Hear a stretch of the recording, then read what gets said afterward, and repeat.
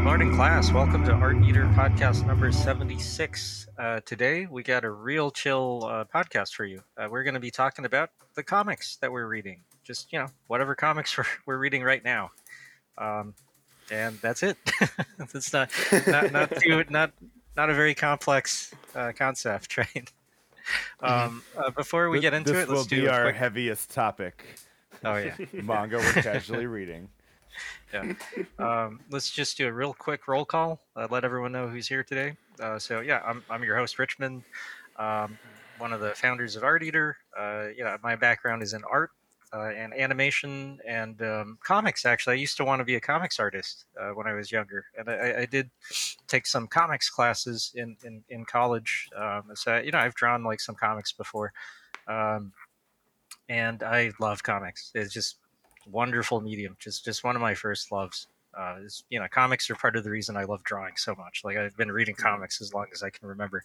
So really happy to be talking about comics today. Sean? Hello, I'm Sean. I'm usually here. I edit the podcast. I'm a UX director. Been in games for a bit. Used to work with Richmond back in the day on games. Then I worked in startups. Then I worked at Blizzard. Now I'm at NZXT, which is a PC gaming company, but we make like hardware and PCs and stuff like that.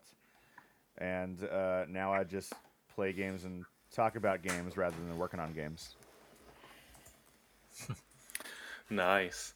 So I'm Thomas from France, and as Richmond, my background is in art too. Have a degree in art. In art. I'm a web developer, and before being a web developer, I was actually a comic book seller in France. So you can imagine I know a bit about comics, even if I'm a bit outdated by modern standards, French standard actually. But yeah, I'm very happy to talk about comics. Like that's so complicated. There's so many French comics I would love to talk about to you, all of you.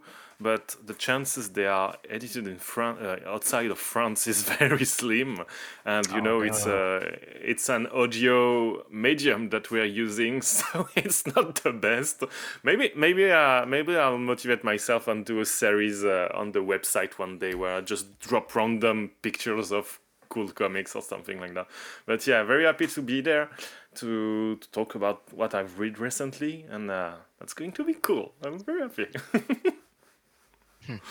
Hey, what's up, everybody? It's Adam. Pleased to be once again. It's your favorite game, level designer, his favorite pixel artist, taekwondo fighter, and it's always great to be back here with the crew. I'm just so happy to be chatting about comics. I'm happy to be here chatting about different forms of art, but especially different areas of like manga and comic books that I've fallen in love with since I've been like little. Like Richmond, actually, I used to want to be a comic book artist too. And yeah, just like, this is a really cool topic, and I'm just really, really happy that we're able to get into this conversation today. So, let's turn the page and let's hop right in. Let's go. Oh, All right. good. All right. What Yeah. are you guys reading? What's everyone reading right now? I think Thomas wants to go first, so you go first. So I've read so many things recently. I'm very happy because I've managed to reduce my workload and start rereading a lot of comics recently, and I had a lot of them stacked, and among them I read The Bomb by I think it's a French comic by Alcante, Bolle and Rodier, and it's basically a single huge volume that goes, let me check, something like 500 pages. That's gigantic. And that's basically the Project Manhattan, from the start of the Project Manhattan to the bomb on Hiroshima, like the whole story. Imagine the Chernobyl, HBO miniseries as a comic, and that's basically it. Some simplification, some stuff that is grouped, for clarity and understanding. Some group of people are incarnate as one person, for example, but overall, that's it. One big ass comic, and that's very, very. It's incredibly well documented and very well done. It's all in black and white, which is quite rare. But knowing the huge pile of work that it was, it's drawn by a single artist which is quite amazing, and yeah, really enjoy it. So the topic is that how did they what happened basically around the Manhattan Project, like that basically led to the creation of the nuclear bomb. And it's very, very fascinating because there's a lot of things that you don't know about this topic, and one of them is that physicists were actually pushing governments, lobbying governments about investing in physics, basically in the early 20th century, and they were not taken seriously. And it's only when the between the two world wars and during World War II that they managed to be heard, and it's bind them back basically, because suddenly they hoped they were very optimistic, like we could find new things to do with radiation, with physics and stuff like that. But of course it was then used as the research was used to create weapons basically. And so what's very interesting is that it also it takes a lot of time to explain to you what is an atom. And basically the first we are in the main character. It's a first person character comics. It's narrated as the first person, and the first person is the bomb. So the bomb speaks as I'm waiting, it's going. I had a shilling, something like that, when they do the first, ignitions and stuff like that. So it's very frightening when you are reading it. It's very intimidating. There are a lot of characters to track and see, and you understand that basically people were passionate about it. Science, anyone would have made it in the end, like any country could have made it, and it was basically a chance that the United States, not the chance, but they also there are story of sabotage and stuff like that. So very, very heavy topic to start the podcast, I would say, but very, very interesting. So the bomb, big one by Alcante, Bollé and Rodier, and really, really, really impressive one. Like giant pages, a lot of characters, very good. Like if you want to offer a kind of single book that can be to people who like history and don't read much comics, that can be the one, I would say. Okay. I'm sorry, what was it called again? The Bomb, like La Bombe in French. Okay. I was searching for it because there's another graphic novel about the bomb just called Bomb, and I wasn't sure if that was the same one. That's the one. So yeah, that's the La Bombe. Okay. La Bombe. Yeah, I don't know if it's. I will be surprised if it's not published somewhere else, because it was made to commemorate the anniversary of the bombing of Hiroshima. I think it was like the 80 years or something like that. So I think it's 4 years old, the comics, and so that's it. I was no, that's not the one with Shane King. It's the one. No, it was more just that it's kind of interesting to me that if I'm searching for it, there's more than one comic apparently. Yeah, about the bomb. So yeah, it's Bomb. It's available on Amazon.com, but I think it's the French edition. So yeah, it's the French edition. So if someone speaks French in our listeners, the Bomb hardcover, you can find it easily in any good library. Yeah. Sorry, a bit, a bit heavy topic and stuff, but very, very great. Hey, this is a scoop. I think there's very few English language podcasts that would be recommending this one. I'm taking a look at the art, and it's beautiful. It's it's very like classic looking, just really sharp, really like technically well done art. It's almost like it's pulled from a 60s fashion catalog, that kind of illustration. Yeah.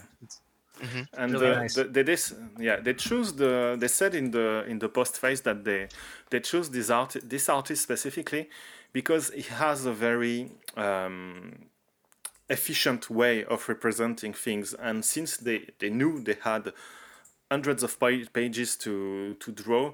They wanted someone that was efficient, that was readable, something that went that didn't that's funny because it's mostly people talking. That's one of those comics, like just people talking, and a bit like you watch I don't know, Game of Thrones, House of Dragons. That just people talking. Just they have dragons and they are in castles, and so it could be seen as a very annoying or boring topic on comics, but I really enjoyed it because the comics has a lot of pages that are very metaphorical or illustrative to explain, for example, what is fission, what is fusion, stuff like that. So it really helps to understand and to contextualize stuff. Yeah. It reads well. Like it's not dry looking. Like visually, panel to panel, it looks interesting. Like it looks like it's actually fun to read. Yeah. Yeah.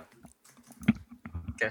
I noticed there were several contributors. Are those all writers? Because you said there's only one artist, right? Yeah. There are two writers. One, I think Alcant is the main writer, Okay. and I think it's Rodier, the artist. But yeah, there were two. There were one initiator on the project, and after that, he was joined as with another co-author to be able to check basically everything, all the documentation, all the stuff, how to condensate all this, because there are so many things to explain, and that's very hard. That's the kind of comics that is very hard to do, because it's the big story. Like, of course there are a lot of characters and you have information about them, but unlike another comics from about the same period, which is Maus by Art Spiegelman.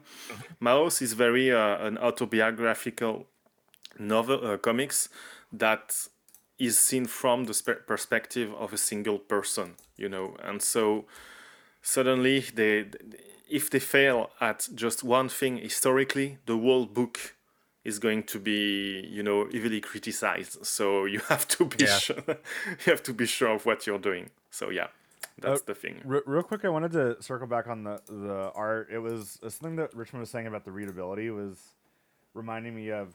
There's something that obviously we're talking about in audio, you can't see it, but a black and white comic I had read recently which is pretty popular, is the Walking Dead comics. And I was like, why does this hit me differently? Why is this more readable? And I glanced at the Walking Dead comic that I have, and I was like, you know what?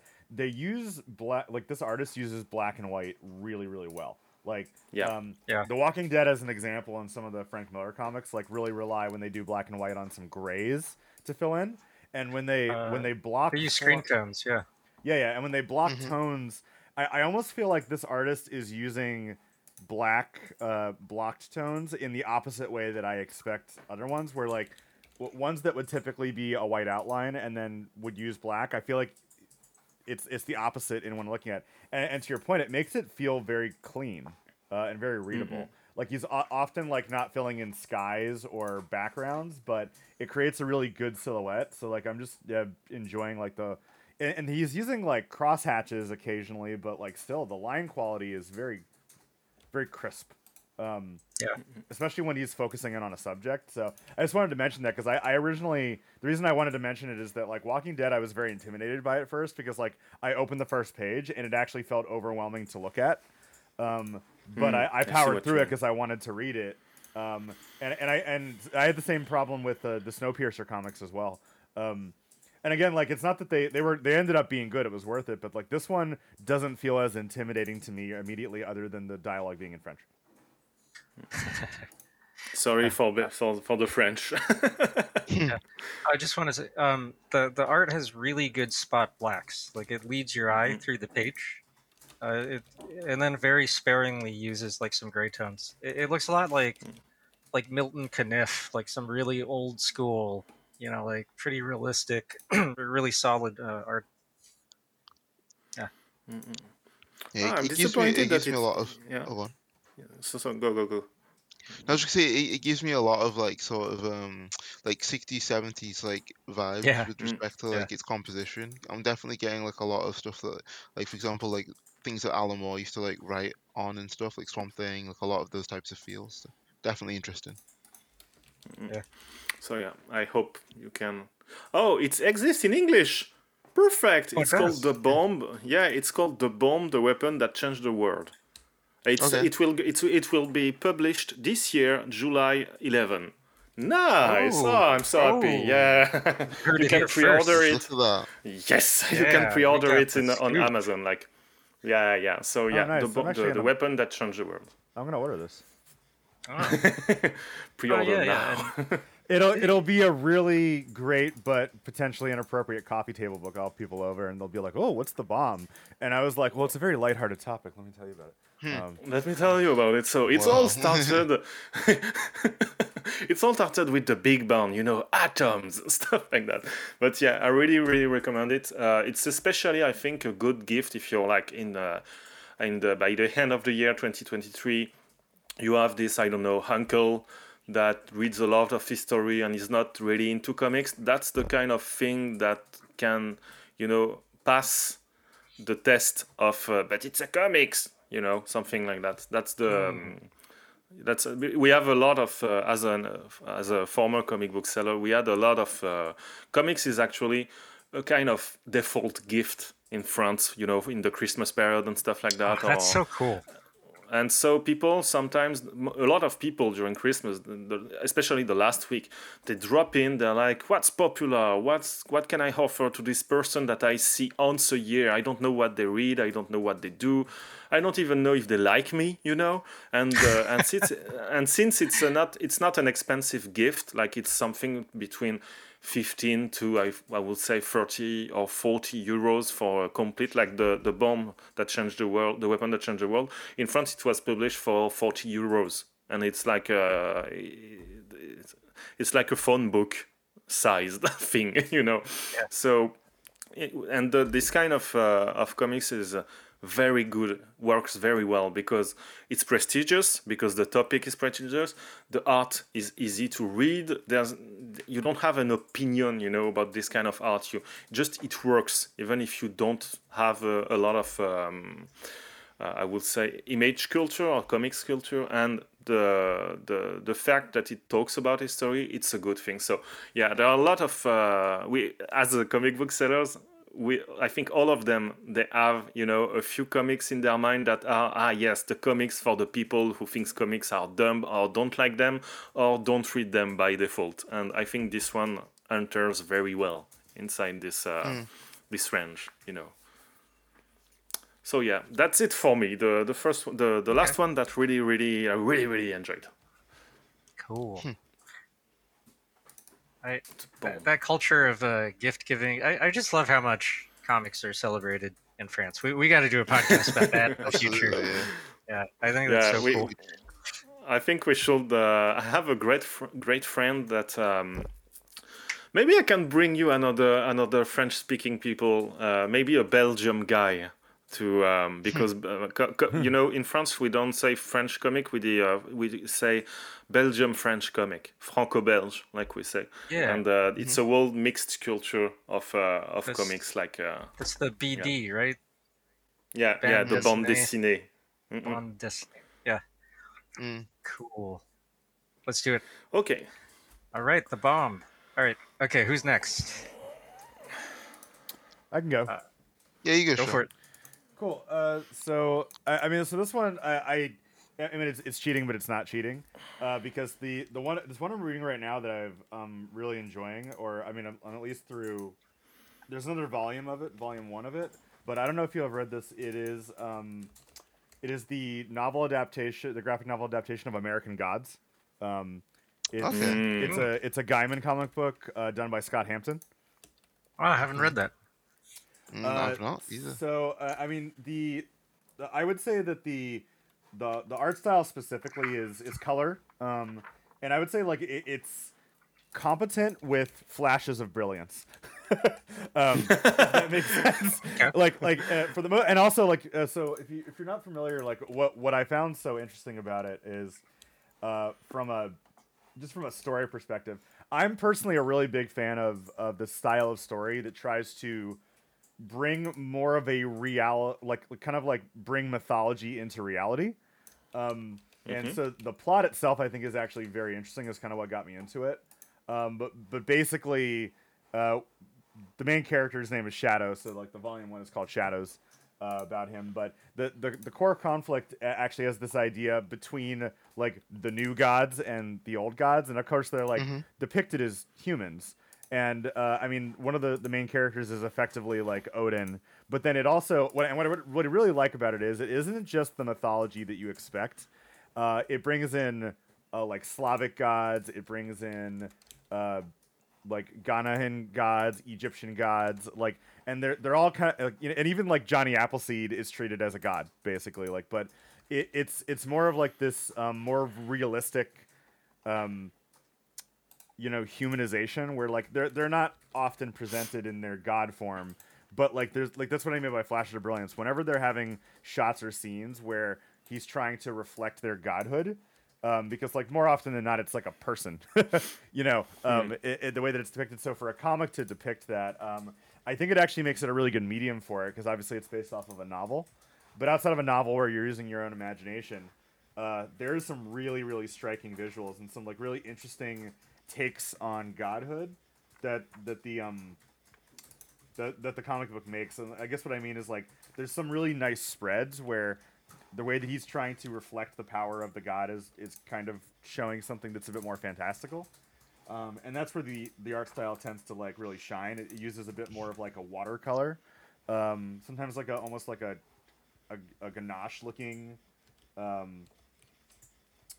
backdrop, and then it kind of reverts back into more of a classic, colored inked comic book. So it's a really interesting combination of story and styles and mythology.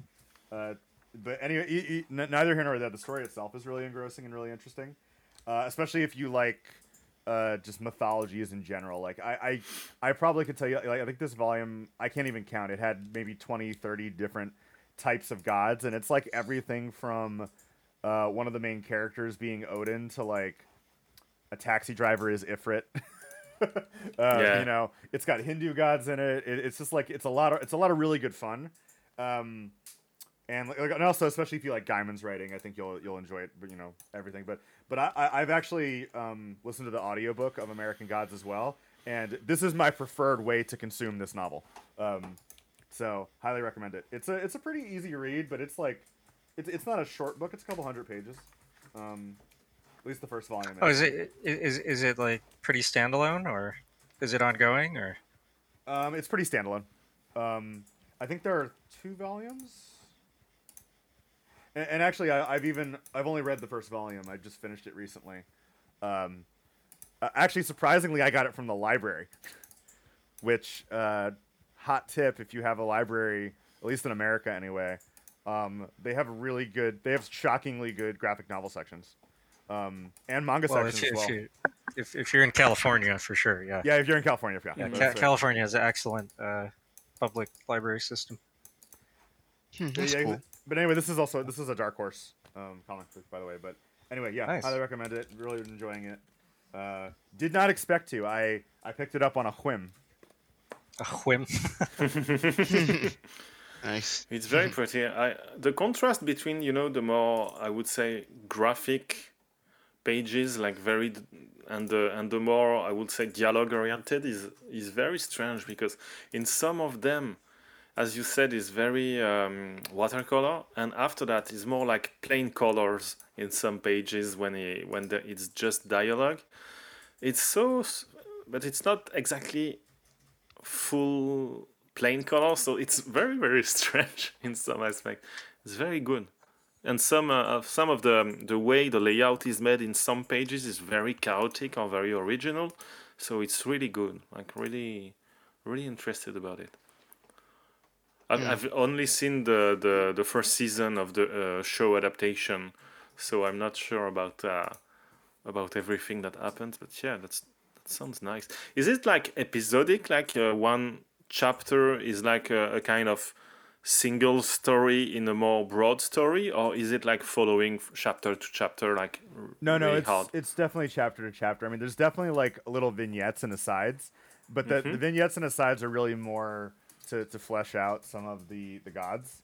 But no, it's definitely a very clear. It's actually more of like a road trip narrative. Is a good way to think about it. Yeah. So yeah, a lot of stories. Nice.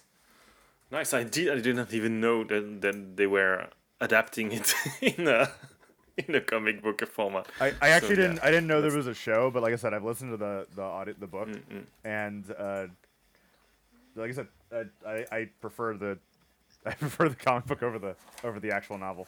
Well, I mean, Neil Gaiman did make a name as a comic book writer, right? First, before he became a novelist. Really, I didn't know that.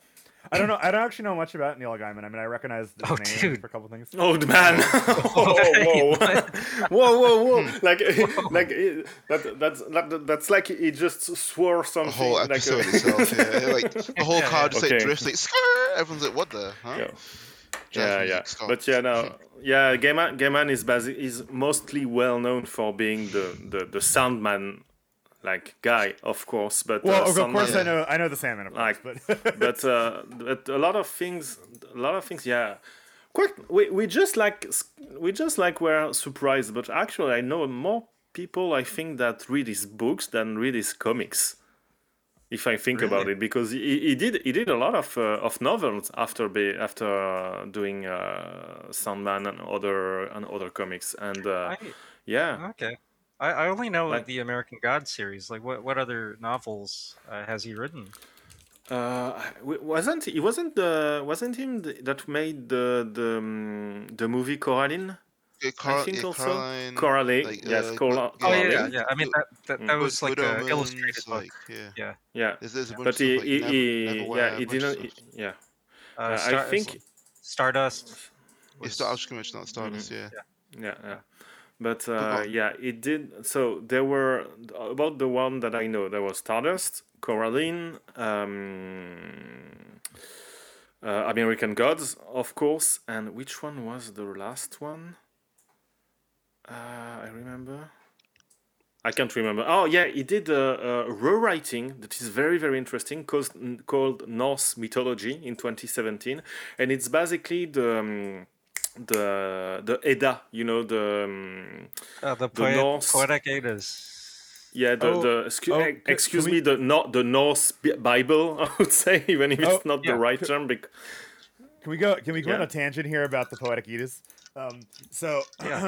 Something that I quite recently, and I will admit for like the most basic reason ever, I was more interested in Norse mythology because God of War. Yeah, and, of course. but I'm one of those people where I'll totally dive into something, and I was shocked to learn that I don't know, like, so unlike Greek mythology, where we have a ton of historical context and documentation as to what ancient peoples and how the mythology developed, right? The poetic Eddas are basically the only primary source that we have of Norse mythology. Yeah. Like, most things that you associate with the visuals of Norse mythology are like shockingly not backed up by the material, like the Marvel version of stuff that everyone associates. And that's actually something that I really appreciated about God of War Ragnarok, is that they took a different take on the characters using really and really the stories. And something that I found really interesting, because I was watching a couple of YouTube videos by actual like historians that can read ancient Norse, because it's very similar to a certain modern Scandinavian, and they were basically talking about Icelandic. Sorry, you're right. I'm sorry. Yeah. They were basically saying that like intentionally the poetic Eddas are very dreamlike. They speak a lot in metaphors and stuff. So like a lot of the imagery that is consistent is really hard to adapt. And then a lot of the things that you associate with like classically Norse are basically made up by modern media. So like heavy uses of tattoos might have been a thing, but like, and it also talks about that a lot of the potential history around it was probably lost in the raids, the Nordic raids. So it's just like kind of shocking to me how like you think about Norse and Greek mythology on the same level, but from a primary source perspective, there's shockingly little to back up Norse mythology. It's very like oral tradition. So I'll stop there. I just think it's really interesting. What's even more, what's even more strange with the Poetic Edda is that it's not even written by Norse people. It was written by, I think, a monk, a Catholic monk, and it was written like, I think, 100 years after the Norse religions had disappeared, and country and most of Europe was already Catholic at this point. Yes. So it basically happened after the fact. So we don't know if it's basically a fan fiction of a monk that was like bored in his monastery, or if it's real, like he's just writing, the tales that were passed orally for years, even in this country. So yeah, it's very very it's very slim what we have about it. Yeah, that's something that that that's something that I think would surprise a lot of people. What you said about when this stuff was written down, because you imagine like, oh, it's as old as the Greek gods, but it's not. This stuff was written down 1,000 years after Christianity, so it's pretty recent. And then, which is especially ironic because a lot of people, um, sometimes it gets like associated with like white supremacy movements. It's like, oh, we're returning to our culture, and it's like, no, this stuff is like newer than like it's newer than Christianity. At least the version of it that you're getting. It does make me circling back. It does make me want to hear Gaiman's take on it, though. Yeah. But no, go ahead, Thomas. I'm not. I think the thing is that it's very complicated because they said that the manuscript that contained the poetical Edda is called the Codex Regius, and it was in the 14th century. So it was, and basically most of Europe was converted to Catholicism around the 10th century. So, or the 11th century. So it's very very complicated to understand, and it's only 55 pages. Like it's very very slim. So yeah, but to go back to Gaiman, Gaiman basically did a prose reinterpretation of this to basically, I think there was a story about how he wanted to explain to have a version that his daughter could read or something like that. So yeah, that's the thing. If you want to read a more digestible version, Gaiman rewrote basically the Edda, the poetical Edda, to be more readable today. Cool. One thing I'll add, and we will not have time at all to go into this tangent, but another thing that originally got me more into Norse mythology was that Xenogears uses a lot of Norse imagery. Oh yeah. For instance, their ship, the submarine, eventually flying submarine, is named Yggdrasil. Yep. And anyway, it's one of the first games I played that integrated like Norse naming and mythology. Like again, like obviously it takes place in a different world, but once you learn, just like most things, once you learn more about it, they didn't just name things randomly. It actually adds a kind of another layer of depth as to where the naming comes from, and I don't know. I've always enjoyed specifically like references to Yggdrasil, the World Tree. I don't know. It's a very I can see why it's so attractive to a lot of people. Like it's a very enjoyable mythology. It's got a lot of really fantastic imagery in it. It's definitely in contrast to other mythologies, like versus like Egyptian or Sumerian or Greek. It's definitely got its own flavor, but there's definitely a recalibration that I had to do, like almost like hitting my head about trying to unlearn a lot of the I guess, like for lack of a better term, a lot of the defaults or a lot of the stereotypes that like media teaches you. And I actually think it's I'm actually gonna seek out this Gaiman one, because I feel like the more that you learn about the actual mythology, it's actually more exciting to kind of break yourself away from like the modern. Not that I have a problem with the Marvel interpretations of it, but I feel like it's become too pervasive in the way that it's depicted, and getting it back to the original source material and having it be a bit more open to interpretation is actually pretty exciting. So just to correct myself, the Poetical Edda was apparently published for the first time, or published is not published, but put into writing around 1260. So it was almost 200 years after like the Northmen conquered a part of England and stuff like that, and most of the of Europe was already Christian. So Right. Yeah. I yeah, remember that the Norse. Actually, another like minor aside is that the Norse raids on England is a massive turning point in a lot of historical record.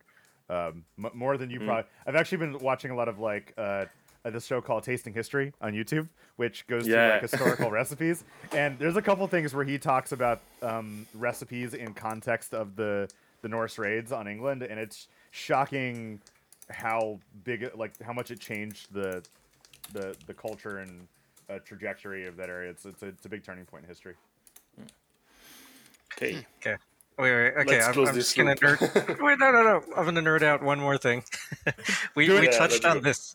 We touched on this in the Elden Ring episode, but there's a very famous passage in the Poetic Eddas where Odin hangs himself on the tree Yggdrasil Yes. to unlock the secret Yeah. of the runes, and he essentially sacrifices himself to himself. And yeah, a lot of people think that's the Christian influence at play, right? Because that's a lot like Jesus on the cross, and if Jesus is God too, right? So it yeah, like it's very likely that could be an influence on how Norse mythology is persists to this day. Like that Mm-mm. would be a very difficult influence to escape back then.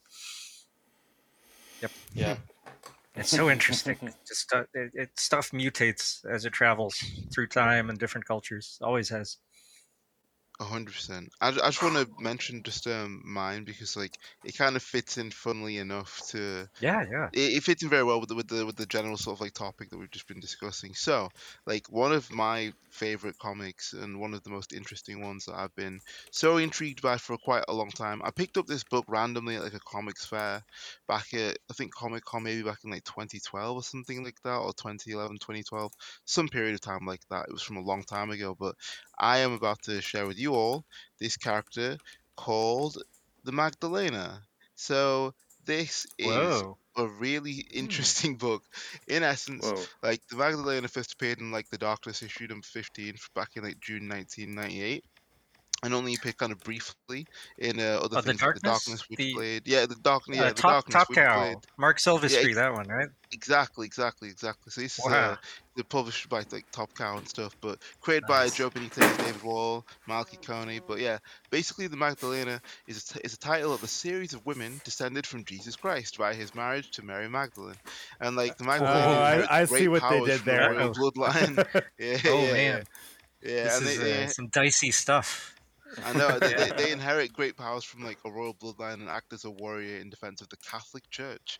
And the Roman Catholic Church has been under the Magdalena's has been the Magdalena's employer since the Middle Ages, raising her from childhood and training her until she's ready to carry out her role. Like the Inquisition, a secretive and powerful council of cardinals, oversees the Magdalena's activities and decides her missions. But like I just thought it was really kind of funny because like yeah, like we sort of got into this area of like the ways in which Catholic influences have touched different bits and pieces of like not just Yeah. media but like active, bits of other speculative like fiction and stuff, and the ways in which people have seen them and the ways in which they've like kind of touched people's lives is quite profound, I suppose. And like just even going even further into this now, like this is a book, this is a character who first appeared in like 1998, and just to sort of speak about like the idea of a team affiliated comic book based in and around the Catholic Church with a Catholic fighter that like utilizes hand-to-hand combat skills, swordsmanship, varying different like levels of like athletic skills, and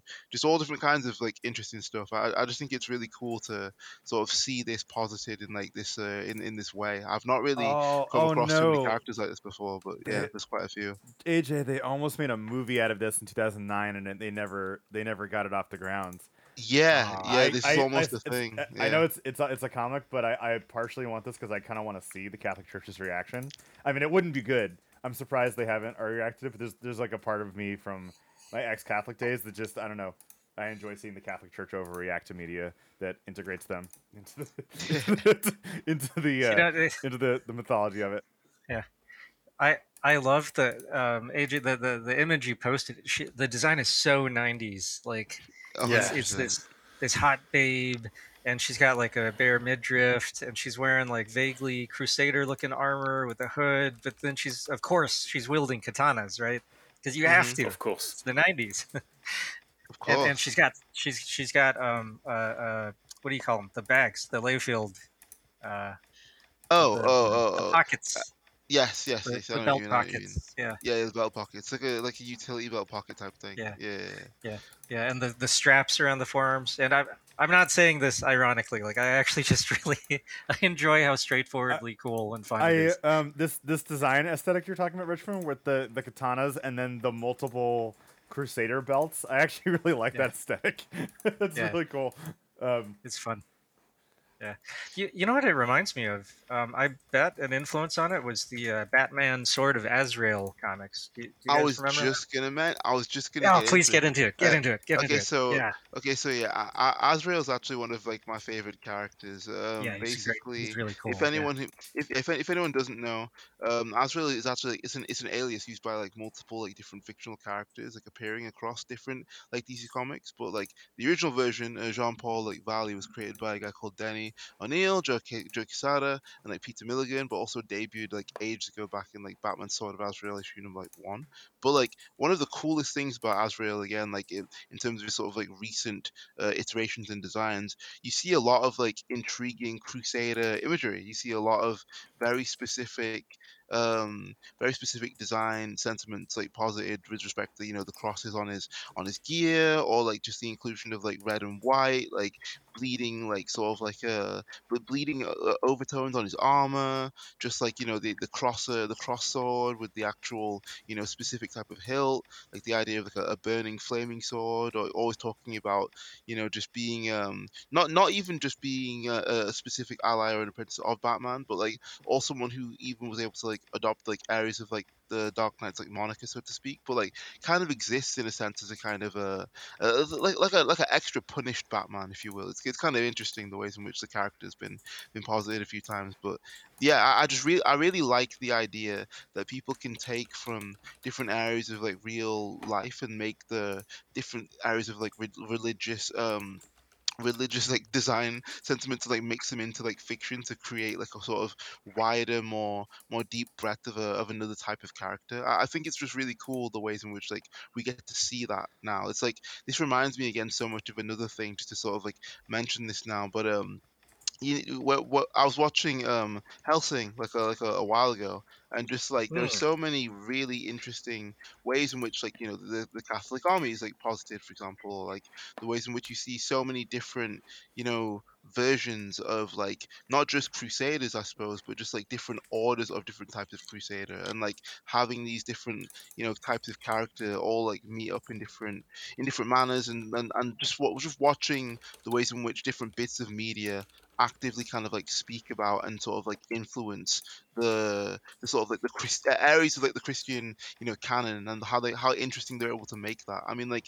for example, there are so many different versions of like Vatican like soldiers that people have drawn across different swaths of those different areas of media, and I think it's a really interesting thing that we've just seen over really long periods of time. For example, like yeah, even like Alexander Anderson, like the sort of crazed, incredibly powerful, like Catholic man who turns his weapons into literal crucifixes before killing people and all that stuff. It's like I just think that, just to sort of like get to the sort of like other root of like the wider points that we were making before, I think that like within a sort of like wider understanding of like religion, and like just how much of a wealth there is there for fictions to be like made out of different things. I think it's really interesting that like even now today, we are still sort of like repeating and creating our own fictions out of these different you know scripts or texts or different events that we've been taught about, and that we've learned about. I just think it's really, really intriguing. Yeah. So I wanted to I feel the need to let y'all know that there is a Batman Arkham Knight figure by Sideshow, which makes hot toys of Azrael, and that's right, I have this figure. Oh, nice, nice. Yeah, Azrael's really It's cool. right next to my Hellboy. It's like one of the Nice. most valuable toys that I own. Sorry, one of the most valuable statues that I own. It's like it's not an action figure. It's a really Yeah. cool. It's a really cool. Even the Arkham Knight design is really really cool. I've actually really enjoyed this like Crusader style imagery across different comics iterations, but Azrael's a particularly cool one. Mm. Uh, I mean, like, it's just quite interesting because I'm just looking up different bits and pieces now, and like, there are quite a few different types of like general, like, I guess, action battle nun across different, just across different areas of fiction. Even for example, I'm not sure oh my god. Oh to my go in god. now, No, but continue, continue. I'm not How, sure. Oh, how go do on. you know this comic? I know a lot of things. I just put in a book called like Warrior Nun Ariella, but I mean like yeah, it's really really cool. Just the ways in which like we see so many different versions of this type of character. Even for example, going into like Black Lagoon. Even there's like Yeah. there's a nun character there called I think Ada. I think her name is. I think, but yeah, like she in essence like is able to utilize like really cool like gunplay, and she can do all different kinds of really intriguing like ways in which she fights, and like she's really sharp with the way that she shoots, and just like yeah, like I think it's just really interesting like just looking at the ways in which like this specific an area has been like posited like over time. There are just like so many, from like her to like Sister Yolanda to like so many other characters across different bits and pieces of like fiction. I just think it's really really interesting. But yeah, well, I'll stop for now. We'll talk about this some more. Yeah. I just want to say real quick, like Sean, you were saying like, oh, I want to see the Catholic Church's reaction to this. Like, I wonder just when Catholic people see this stuff, like, is it actually offensive? Because they always look really, really cool, right? Like, It's kind of like the controversy, as it were, around like things like the Da Vinci Code. I feel like normal Catholic people are not offended by it. I feel like the church takes themselves this is gonna sound weird, way too seriously, and like I like, as much as it's not a good comparison, but I like how, like, for instance, like when Matt and Trey Parker did like Book of Mormon, the Mormon Church just took out ads in their programs. They like I feel like if the Catholic Church reacted that way, it'd be probably better. Because, like, to your point, for the most part, a lot of the things that they're against, if you really look at it, it actually makes them seem far cooler and more competent than they actually are. So you would think that they would have kind of embraced it, but I don't know. I think it's just some kind of virtue signaling for the organization of the church, that they have to take themselves so seriously as a holy sanctimonious organization. So that's just my yeah. thought. I mean, a lot of this stuff is pretty sacrilegious, but it it's looks absolutely really cool. it's absolutely sacrilegious. I don't know. I've had this thought with like a couple different things where like someone is trying to act more holier than thou about it, but I'm like, what are you doing? Just take the cool. Like, this is like a really weird example, but I'm gonna use it anyway. So back when like the mask things were going on with COVID, and like President Trump was all like, I'm not wearing a mask, whatever. And then one time he had to do it, and they had a special designed mask for the President of the United States that is the coolest looking mask design I've seen in a long time. And I was like, why are you making a big deal? Just wear the mask. It looks cool. Like, you look badass with that mask on. Just put the. Why are you fighting this? Just let the cool happen. Like, let cool things happen. It's fine. Yeah. Anyway, I know it's a weird example, but I remember being just like struck by like someone put a lot of effort into this cool looking design, and all you had to do was look cool. And I think, to your point, sometimes the Catholic Church could just be like, well, this is fictional, whatever. They probably would be better off just being like, yeah. Like, did you ever see that? This is like another weird aside. Did you ever see that poster way back when like not smoking was like a big deal in America, and it had a bunch of animals with like cigarettes in their mouth, and oh yeah, they looked and amazing. Yeah, and the tagline was like, do you think this makes you look cool? This is what smoking does, or whatever. I'll see if I can find a picture of it. But actually, it makes all of the animals look really cool. Yeah, dude, that was like intentional reverse psychology there. Like, yeah, because I think a lot of the anti-tobacco stuff is funded by tobacco companies. It's like they legally have to like fund some of this stuff. So it's yeah, because optics matter. Like from my perspective, like when I see all these cool looking, like, sure, they're evil, but they're still like cool looking characters representing the Catholic Church. I feel like it doesn't really make the church look bad. And then just like say in America, a lot of times I'll see like Asian characters and stuff, right? And like they'll try to be, I don't know, like not offensive, but like the characters just aren't cool and they just end up being kind of lame, right? Like I think in DC Comics they had like some Chinese superheroes. One of them was called like Mother of Champions, and she gave birth to like 1,000 superheroes every day, and I was like, this is, I know you're trying to like, it's just really lame and weird. And then you have something like Big Trouble in Little China, where like James Hong straight up plays like Fu Manchu, but like he's awesome, like he's the bad guy, but it's not offensive because he's like a fleshed out, charming character. I, Like the way you present something really it matters. Yeah, and I Even think if they're the villain. and I think to your point, like sometimes like being against it makes you look worse. I also call it that like the reason I think this is probably the institution of the church and not the individuals is my father-in-law is a deacon, but yeah, I'm gonna tell you the answer, but can you guess what his favorite show is that he has like all the DVD sets for? It is Buffy the Vampire Slayer.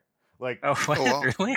Yeah, which I may be outing him there. He doesn't listen to the podcast, so it's probably fine. Okay. But the point being is, like, I think ordinary people, like, I don't know, like for me, it kind of comes back to, at least when I was Catholic, I would much prefer cool, competent versions of the church than like just being offended at everything. But like, I think to your point, it sometimes it has like I said, it has the opposite effect fighting it, but either way, I think there is a lot. Well, also like since there's a lot of mythology in Catholicism, it's also kind of fun to riff off of. So, like even bringing back Xenogears here, the ethos in Xenogears is heavily based off of the Catholic Church, like, and to a large degree, it casts them as both awesome and horrifying at the same time. Actually, I don't know if the Catholic Church got mad about Xenogears or not. I mean, that definitely was a controversy because they literally crucified Gears in that game. A lot of religious imagery in Xenogears. But the point being is that they had a Catholic-like entity, and you don't really find out until much later in the game that they're a horrifying shell of themselves. But for most of the game, they're presented very, very nicely. So anyway. Okay, I'll just say one more thing. I do think context matters, right? The Catholic Church is coming from a position of power, so I think they can afford to have thicker skin about stuff. Anyway, I just want to real quick mention, I found a picture of this poster I'm talking about. I posted it for y'all. So it says, it looks just as stupid when you do it, and then it's got like a grid of different animals with cigarettes in their mouth. And like, my God, they look so cool. Every single animal looks like there's like a camel and a chimpanzee and a bunny, and there's a sheltie, and there's a goat, and like that is the coolest looking sheltie I've ever seen. so what they did, I just feel like that's really, I think like people listening should really look this poster up, because like they're shot against this like stark black background, so the cigarette is kind of edited into their mouth, and then the smoke comes up against the black, and it feels like very artistic and like a little bit like noir, and it just makes them look super, super cool. So like for them to be like, it looks just as stupid when you do it, and you're like, I wasn't even thinking about smoking, but now I kind of want to do it because like, damn. you mean I can be as badass as this chicken? Like, that's a progress, That's a progress to me. Like, I'm not gonna lie, we do have to kind of put that chicken in the cover art for this episode. It's got to be nice somewhere. That chicken is I used to read comic books. They all look like cool. They look like they're gonna give you some life lessons. Like it's like this meme with the crow that has a cigarette in its beak, and it says something like, "This thing, I haven't heard this name for a long time." Yeah. Oh God.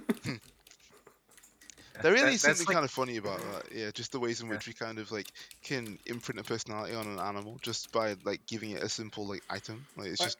Yeah. I mean, to give you an idea, so obviously, like, I don't know if y'all know, I used to, when I was a kid, I had Shelties, so it makes sense. But that image of the Sheltie with like the smoke behind him, whatever, like that image is vividly burned into my brain. That this campaign was so effective at making me remember and think about how cool smoking is and how cool this Sheltie was smoking.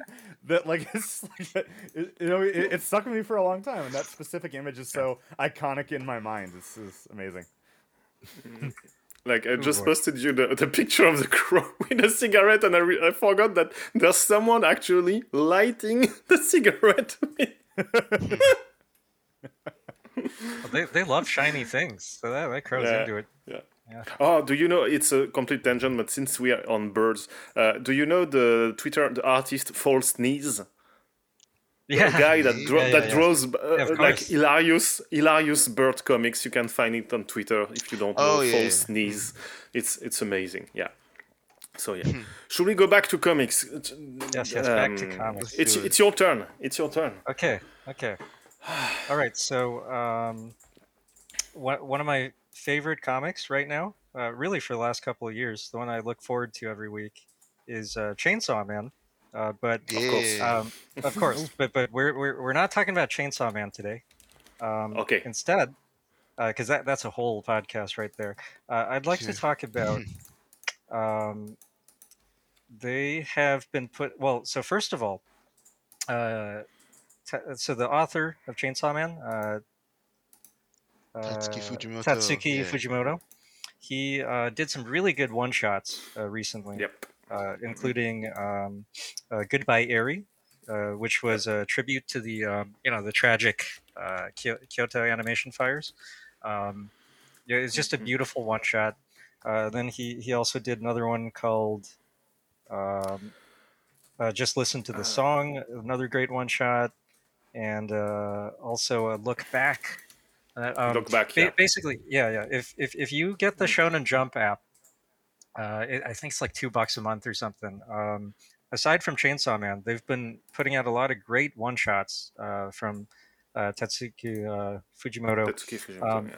Yeah, and then on top of that, they just put out one called Before Chainsaw Man, which has four really early comics that he did. It's a lot of fun because this is the stuff he did like for contests. Like so, this was like before he was like a real pro. So you actually get to see his evolution as an artist. It's super interesting because like the very first one is like real rough looking. Like it's not really at a professional level yet. It works for a gag comic, and it is kind of a gag comic, but you still see the really interesting part is like he already has a strong voice. Like even at the beginning, it's real rough, but you can tell it's his comic. And if this was your first introduction to him, it might not be evident that one day he would be one of the great comics artists of the day. But looking back on it, like that seed is there. So I really recommend. If you pick up the Shonen Jump app, just look up Tatsuki Fujimoto and like dig through his old stuff. It's really fun. Yeah, in France they are published in 2 volumes. One is called 17 to 21, and the one is called 22 to 26, referring to his age, I think. So yeah, we were like you cannot imagine like I think Goodbye Eri was like published by 2 months in France after it was like released online. Like they completely they have plans for everything he does. Like he's so popular right now. That's crazy. Okay. And then I got did you know? Richmond, did you know that he was the invited guest of honor last year at the International Comic Books Festival in France, Angoulême, and they made a giant exposition for him with awesome. original sketches and stuff. And I actually know the guy that was the commission, the exposition director, and he even made, and I kid you not, he made a custom printed Chainsaw Man carpet that was used all around the exposition, so you had Chainsaw Man under your feet while walking inside the thing. It was completely crazy, and I was like, "But what did you do after that?" And he said, "It was destroyed. Of course, it was. It was just a one shot." And I was like, "What?" Oh, Could... oh man, So yeah, it's crazy. Okay, that's sorry. great. Yeah. Go on, Richard. What Just, were you going to say? yeah. Just one more recommendation. I don't want to go too deep into the plots for any of these because they're real short. But I also highly recommend Fire Punch. So Yes. that Oh, was yeah. Hell his yeah. actual So series, good. not just a one shot, but an actual series. That's what he did before Chainsaw Man. And oh my god, Yes, that that's is something. an insane comic. Like Yeah. I dare say it's even crazier than Chainsaw Man in a lot of ways. Yeah. Like It's if you've read Chainsaw Man, you're still not prepared for Fire Punch. Like Yeah. I oh gosh, should I even give like a basic synopsis, or should I just let yeah, people yeah. read? That like do it Give because it. it's way more Okay. interesting once you know the details. Okay, Yeah. okay. So I'll just give you the barest description of the plot because it is crazy. It's a takes place post-apocalyptic setting. The world is in like this deep freeze, and then humanity's just sort of its last embers are burning out, and then once in a while you get people with weird like powers. They don't know what causes it, but the main character has a healing factor, and I won't even the stuff he does with okay, I won't go into too deep, but the premise. You can say it like Talk about the it's the first little first bit. Yeah. it's the first Okay. chapter. Yeah, go for it. Okay. Yeah. The first chapter. Oh my god. So because it's a resource limited society, the main character actually feeds his whole village by cutting his arm off repeatedly, like What? just Yes. over Mhm. and over, because he has an insane like Healing factor it does regenerated. it's Oh, just yeah. like a super healing factor. He's like Wolverine times 10. It's like some weird divine gift, and that's just how he keeps everyone alive. And that's not even the craziest thing about the comic. I'll that's all I'll say. Yeah. I'll give you a taste of That's that. And yeah. Maybe you can at least say why it's called Fire Punch, because when you look when it was announced, I remember like everyone was like, yeah, Fire Punch, and I was like, oh, okay, another like shonen comics with a guy okay, he can do are you Fire Fist, and he masters fires, but that's not the okay? important thing actually. Okay. Yeah. Okay, so the reason it's called Fire Punch, and again, this is all the first chapter. You can skip ahead if you don't want like these spoilers, but it's called Fire Punch because at some point, this guy with the endless healing factor meets another guy whose power is a fire that never burns out, and the guy lights him on fire, and it It it doesn't kills. stop burning. It And just it's a doesn't loop. stop Yeah, burning. So it's a yeah, feedback loop where Yeah. the fire burns, but the body heals, and it yes, never ends. So the guy is basically burning and I think he burns for years, like in At the very isolation permanently, alone, at for the permanently very 8 years or on start, fire. something like.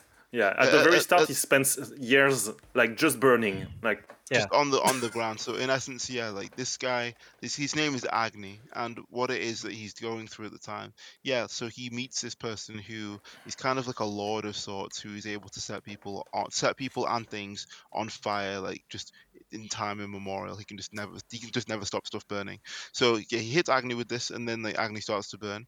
But Agni is in such pain that I think it's 4 years or something like that. But basically, he hits the floor, and obviously his body's just consumed in this like all encompassing blaze, and he just doesn't move off the ground for 4 years. So yeah, his body is literally just like burning, and then like he's still alive, and it's just burning some more, then it's just healing, then burning, just yeah, like you said, like a perfect loop. But he eventually becomes used to the act of burning to death long Yeah. enough, and then He gets used to the he pain, just basically. yeah, Yeah. exactly, and then he gets up and he takes his first step. Then he starts to like try and breathe, and then he feels like, okay, like I can maybe talk, maybe, and then I can maybe like, okay, maybe I can like, I don't know, walk over there and open my eyes, and then and then he starts to be able to slowly but surely learn how to, I guess, just exist in this world again, whilst also being in excruciating pain and in essence just burning up and kind of dying like all the time. Basically, it's really Yep. interesting the way that it works. Yeah. Yeah, It's and that's incredibly just the cruel. first Like, chapter. yeah, and Yeah. Basically. that's So cruelty. The manga, basically. how long is the manga? 6 Um. volumes, I think, something like. That's not that Yeah. long. A couple It, volumes. Yeah. It's not Oh, long. it's Yeah, not. yeah. It's eight volumes. Yeah, it ran from 8 April volume. Okay. 2016. Oh, sorry, it's serialized through a Trace of Shonen Jump Plus website through 2016 to January 2018, and it is collected in 8 tankobon volumes. So yeah, it's available Yeah. Yeah. on the Shonen Jump app, and it is a fantastic piece of work. I think everyone should check it out. Yeah. I Sounds really think cool. in the U.S. it's published by Simon and Schuster. I think. Mm, Yeah. mm. Yeah, in 'cause the UK as well. Yeah. So just absolutely if you- bananas. Like Yeah. all of us have been reading comics our whole lives, right? Like that Yeah. comic had my jaw dropped at several points, and I haven't felt like that in a very long time. I was just like, oh my god, this is the craziest thing I've ever seen.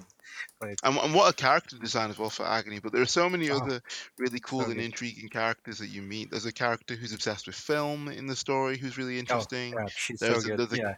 yeah. There's another character who is who I won't get into. I won't get into. There are lots of cool characters in this story, and I think that it's very much worth it if people check Yeah. it out. Yeah. Yeah. I think you definitely, just a warning, you have to have a stomach for gore to read this, but Oh yeah, true. it's not exactly a sadistic comic. Like I don't. It's not. It's cruel. Like, It's it cruel, just. but it's not. Yeah. You don't feel like the author is cruel. It doesn't feel like it's reveling Mm. in it. It's just really interesting. It Yeah. feels like there's a series of games. There's a series of games called like the Lisa kind of like series basically, and it starts with Lisa the Painful, and like that also is a post-apocalyptic video game, and it Hmm. is written and designed and composed by a person called Austin Jorgensen. This is a game that I'd love to talk about one day. This is a very kind of like similar vibe type game, but like. If you've heard of that game, or if you are intrigued by it at all, like I genuinely think that like not Chainsaw Man, reading 500 would be something that's up your alley. That is the story of a post apocalyptic world in which like there are no like women like left. There's no girls, no women left. But apparently, like one is found, a young girl is found in the world, and it's only like a world of like just like men, and it's a really like harsh, like cold, desolate like Oh, it sounds environment. But horrifying. also, Yeah. it is, but also there are areas of it that are like very kind of like intimately like touching and like kind of kind and like sweet, but then there are other areas of it that are indeed very like kind of like scary and tense and anxiety inducing and stuff. But yeah, it's really Oh, interesting, and it's this all pixel story, art, huh? it kind of reminds me of that. It is, yeah, it is. Yeah, this is a game which like I would definitely like for us to talk about one day for sure. Never Like heard of this one. Yeah. yeah, Yeah. Get into that in the Mm. future. Yeah. Cool. definitely. Oh, Definitely. okay. But yeah, back to some comic books though. Comics. This is a Um, really good one. Yeah. I'm really hyped to hear us talk about Fire Punch for real. Can you read this online, or do you have to buy the physical copies? You can read it I think online. you can read a lot of comics online, but is it legal? That's Yeah, the question. If you look hard enough, Now I'm pretty if sure you- you can read this online on I on the app. No, Yeah, maybe by maybe is a it in the subscription Shonen app. Jump app? I don't know. think you should. Well, one sec, I'm gonna have a look right now. I think it Depends should on your region, because in the U.S. that one's Simon and Schuster. So. I've And then got it. I've got it right here. Yep. Oh really? Yep. Mm-mm. I can buy the volumes online. I can read it online. Like, yeah, it's right here for me at least on. If I just What? typed in I just typed in it's a viz.com over here. Yeah. Oh, okay. Just type Okay. just try viz.com and then just type it or just search in for read Fire Punch manga, and then it should be available in there.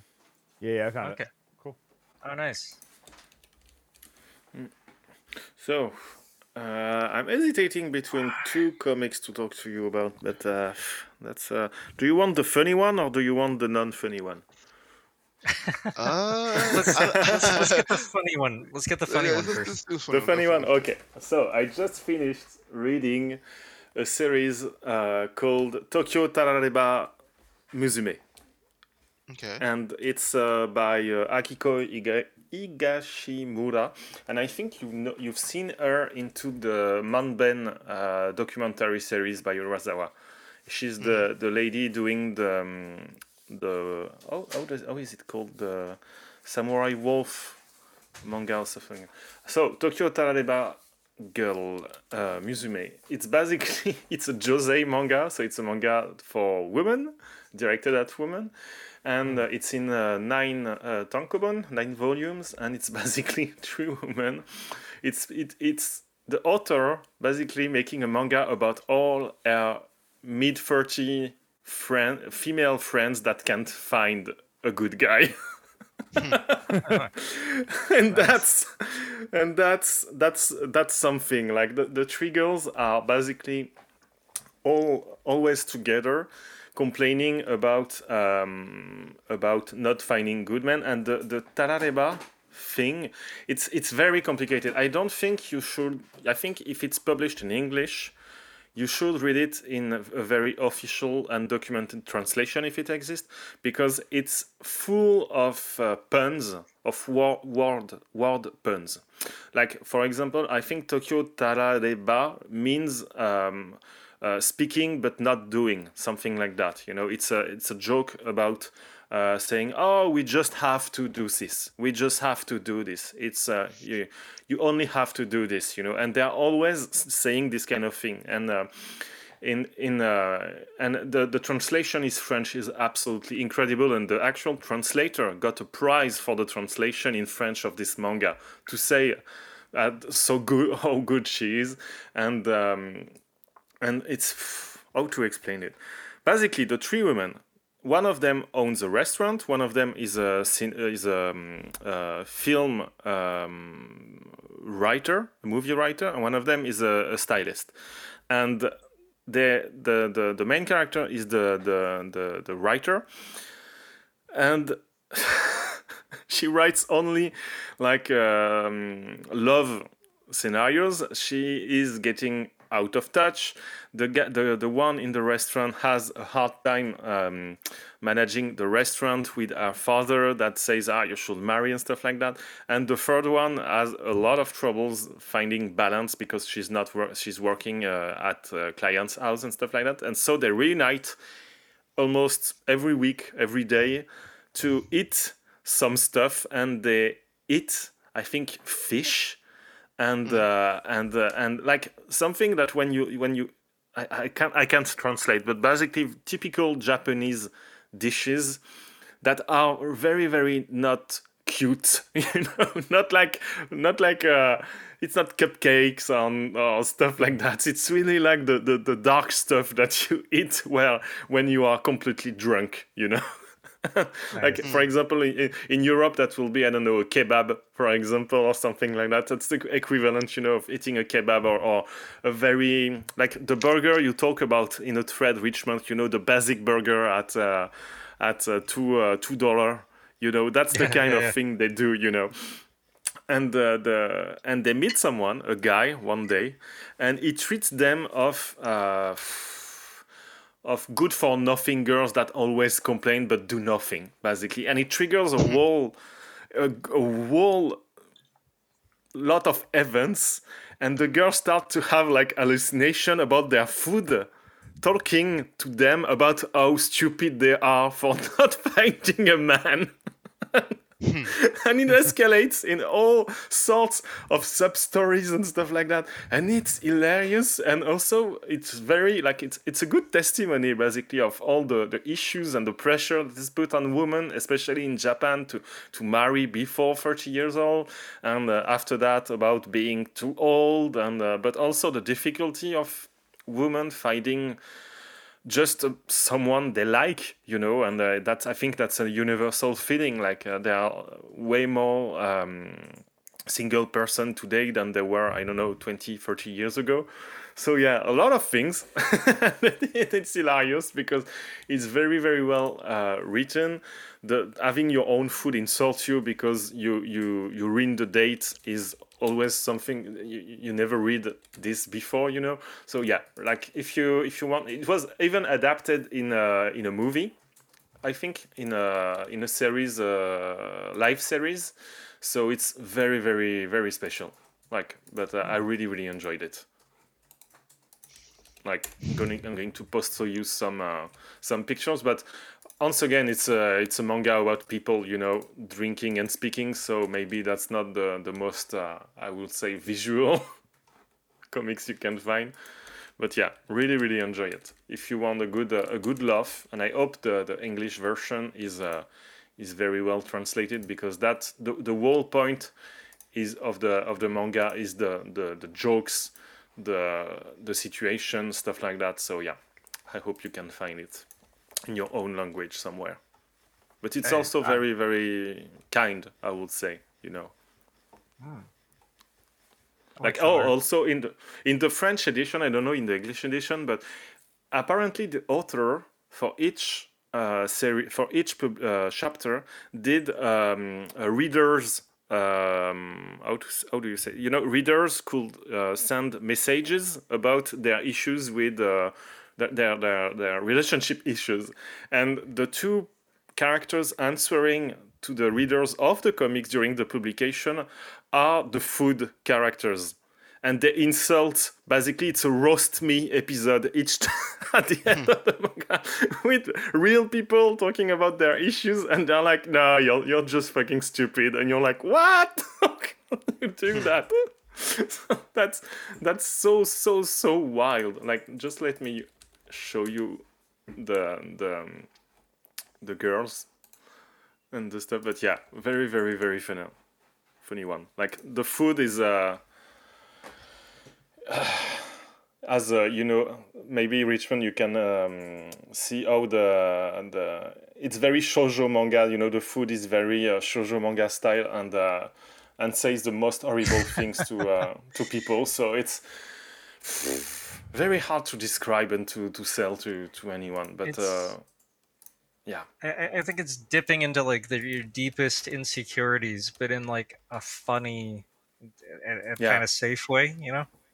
Yeah, that's Yeah. you can say that. Yeah, yeah.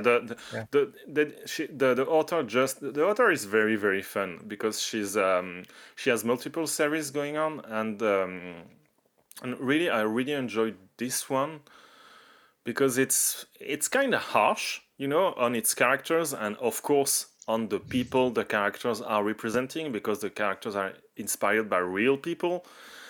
But it's also very, very like kind in some ways, you know, like everybody is trying to do his best to make it work.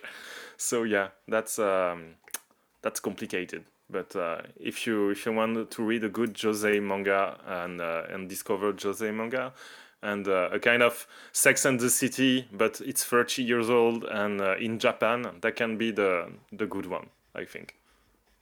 Nice. Here you go. Yeah, that's way funnier than the other one I had in mind. You picked the right one. The other one was going to, yeah, no. Okay, so who goes next? Kat, I want to go next. Yeah, go for it. Okay, one other thing which I've been reading very recently, I'm not sure if I did mention this to you guys, but I am somebody who utilizes Kickstarter, and I had been on it for quite a long time now, since I think about 2013, 14 time. I've had a really good time looking at so many cool creative projects that people have been working on over there.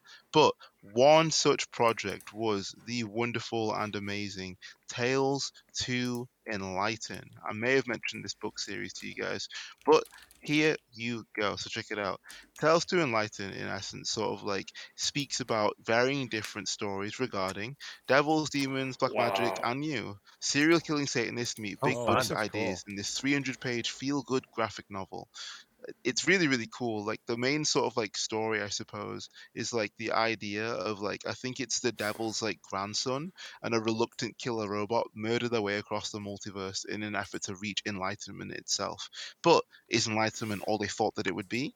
The Satan Sado cult tries to intercept the duo, and Amazon warriors seek revenge against them.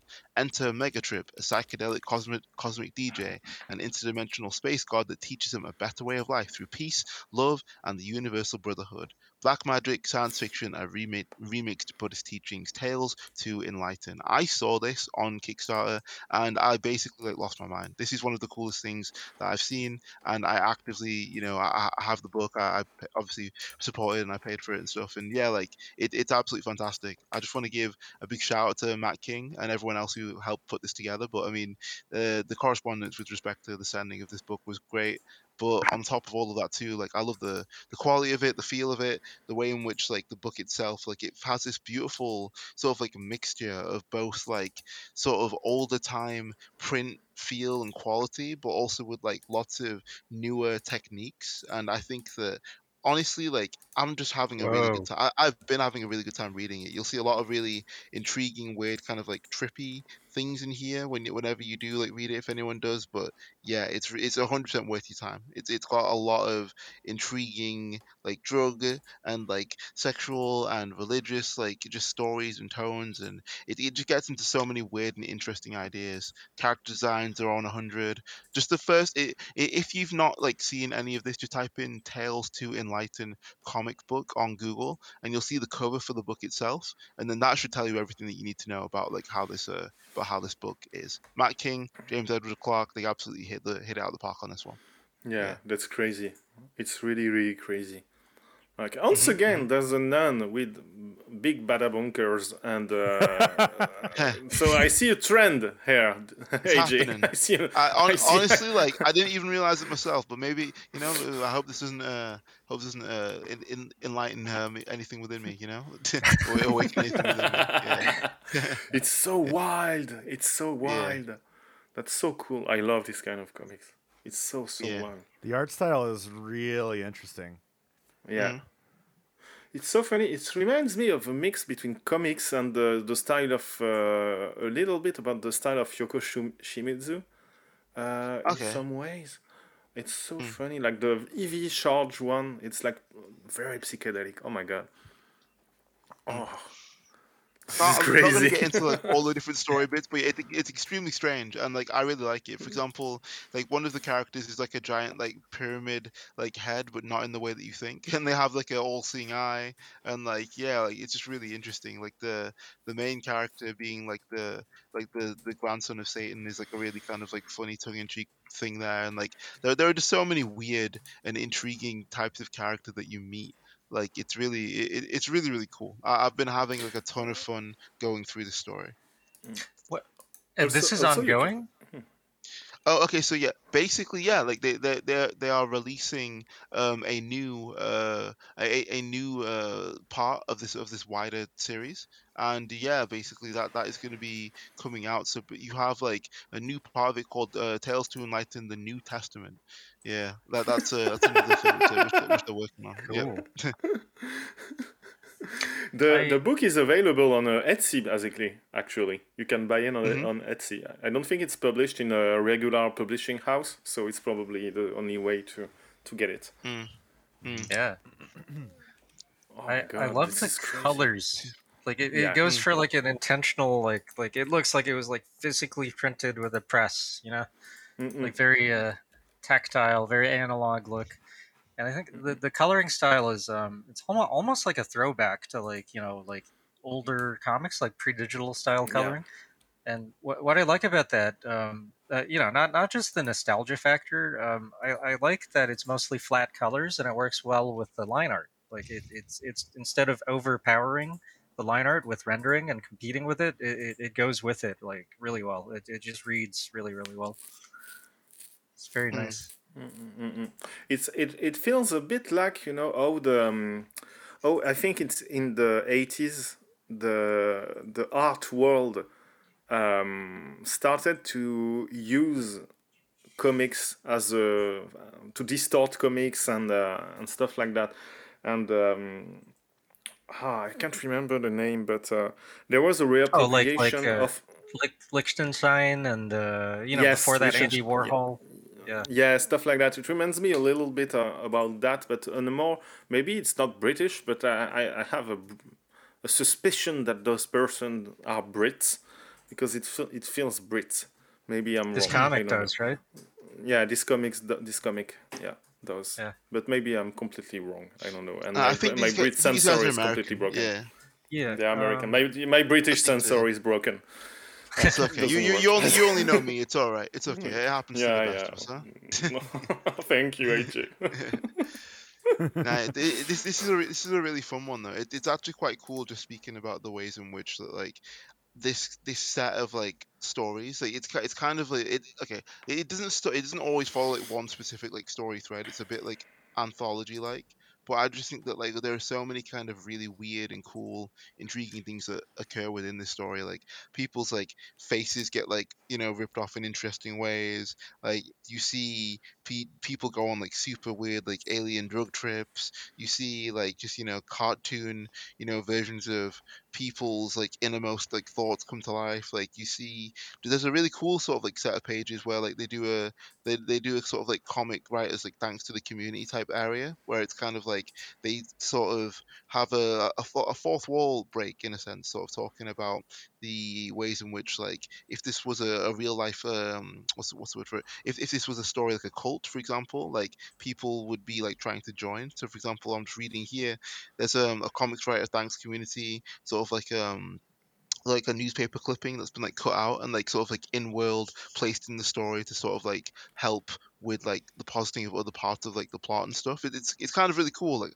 I really like the way that I like the way that it's been done. I really like it. It's like it's actively giving thanks to the community, but at the same time it's kind of like talking about different parts of like the world. There's like a really cool like Where's Wally kind of like spread page with like all different characters in this place called World of Lust, where all these different characters are basically in this Oh, giant like fun. bar and they're all having like a really good time. But it's kind of like, oh, find the characters, like who's who, like, well, look at this person over here, what are they doing, look at that person over there, what are they doing. It's really interesting and fun. So yeah, this if you want like it's kind of like a big variety book, if you will. If you want like a really fun and just really intriguing, strange, zany, just wacky story, and if you are intrigued by just very vibrant colors, very interesting, and like sometimes older kind of like styles with respect to like comic book artwork, like yeah, definitely do pick up Tales to Enlighten from Matt King and James Edward Clark. It's not It's exactly a comic, but I want to bring it up now because you were mentioning like really great stuff on Kickstarter. Are y'all familiar with this video game magazine, A Profound Waste of Time? yep. Oh my god, Yep.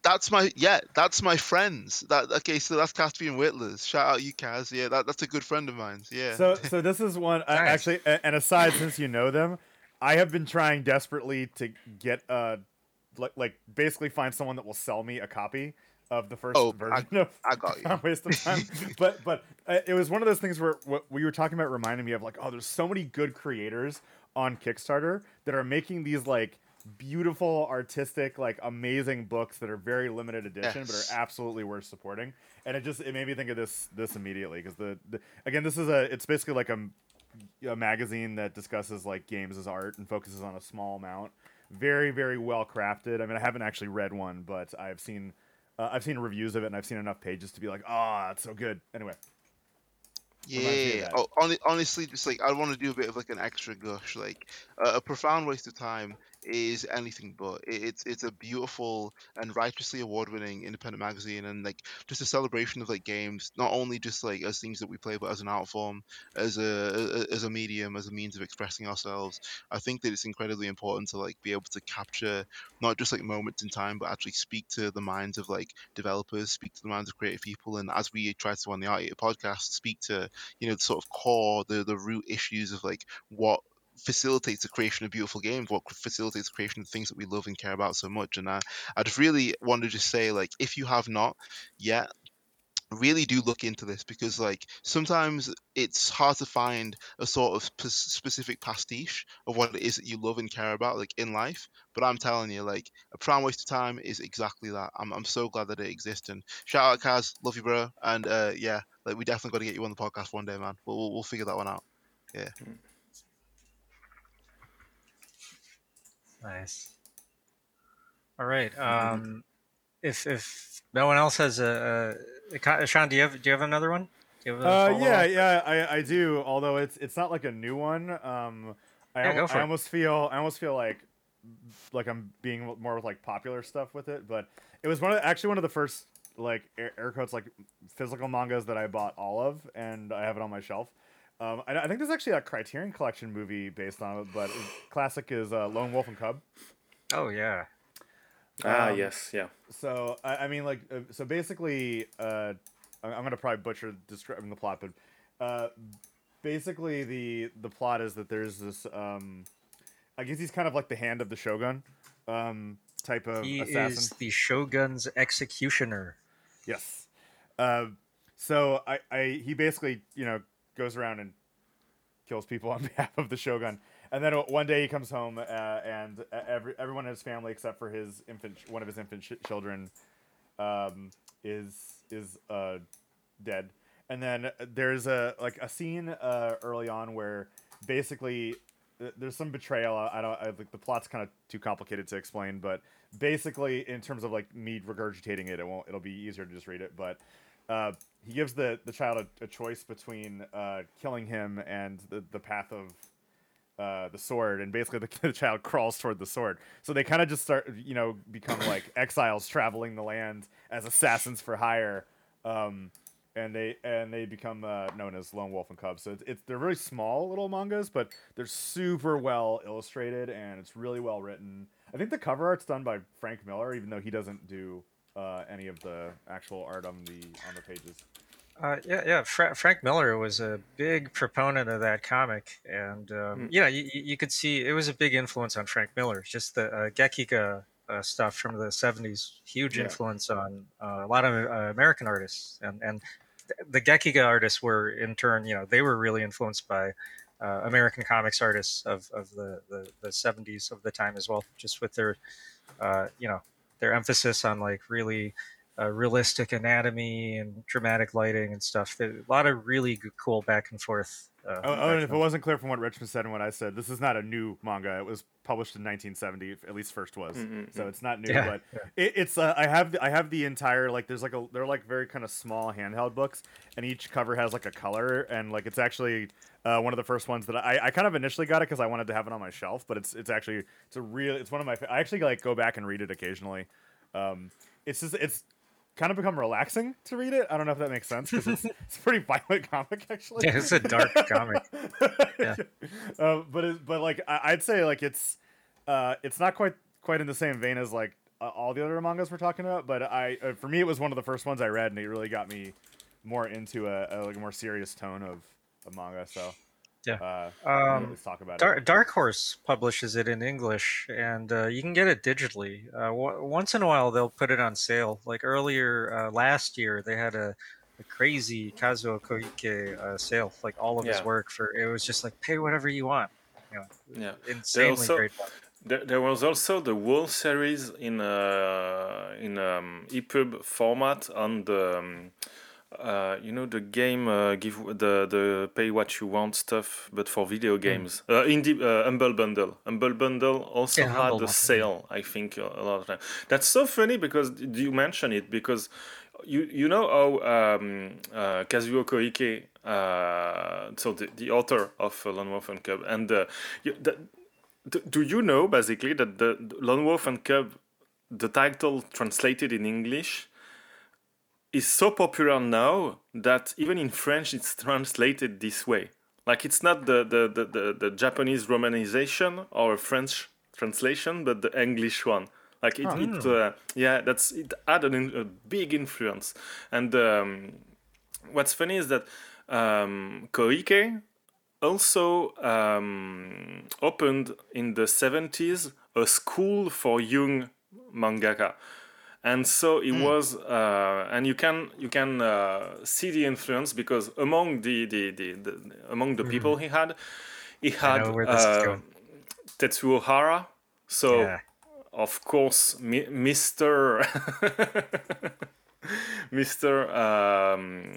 Okutonoken, if I remember Yep. correctly.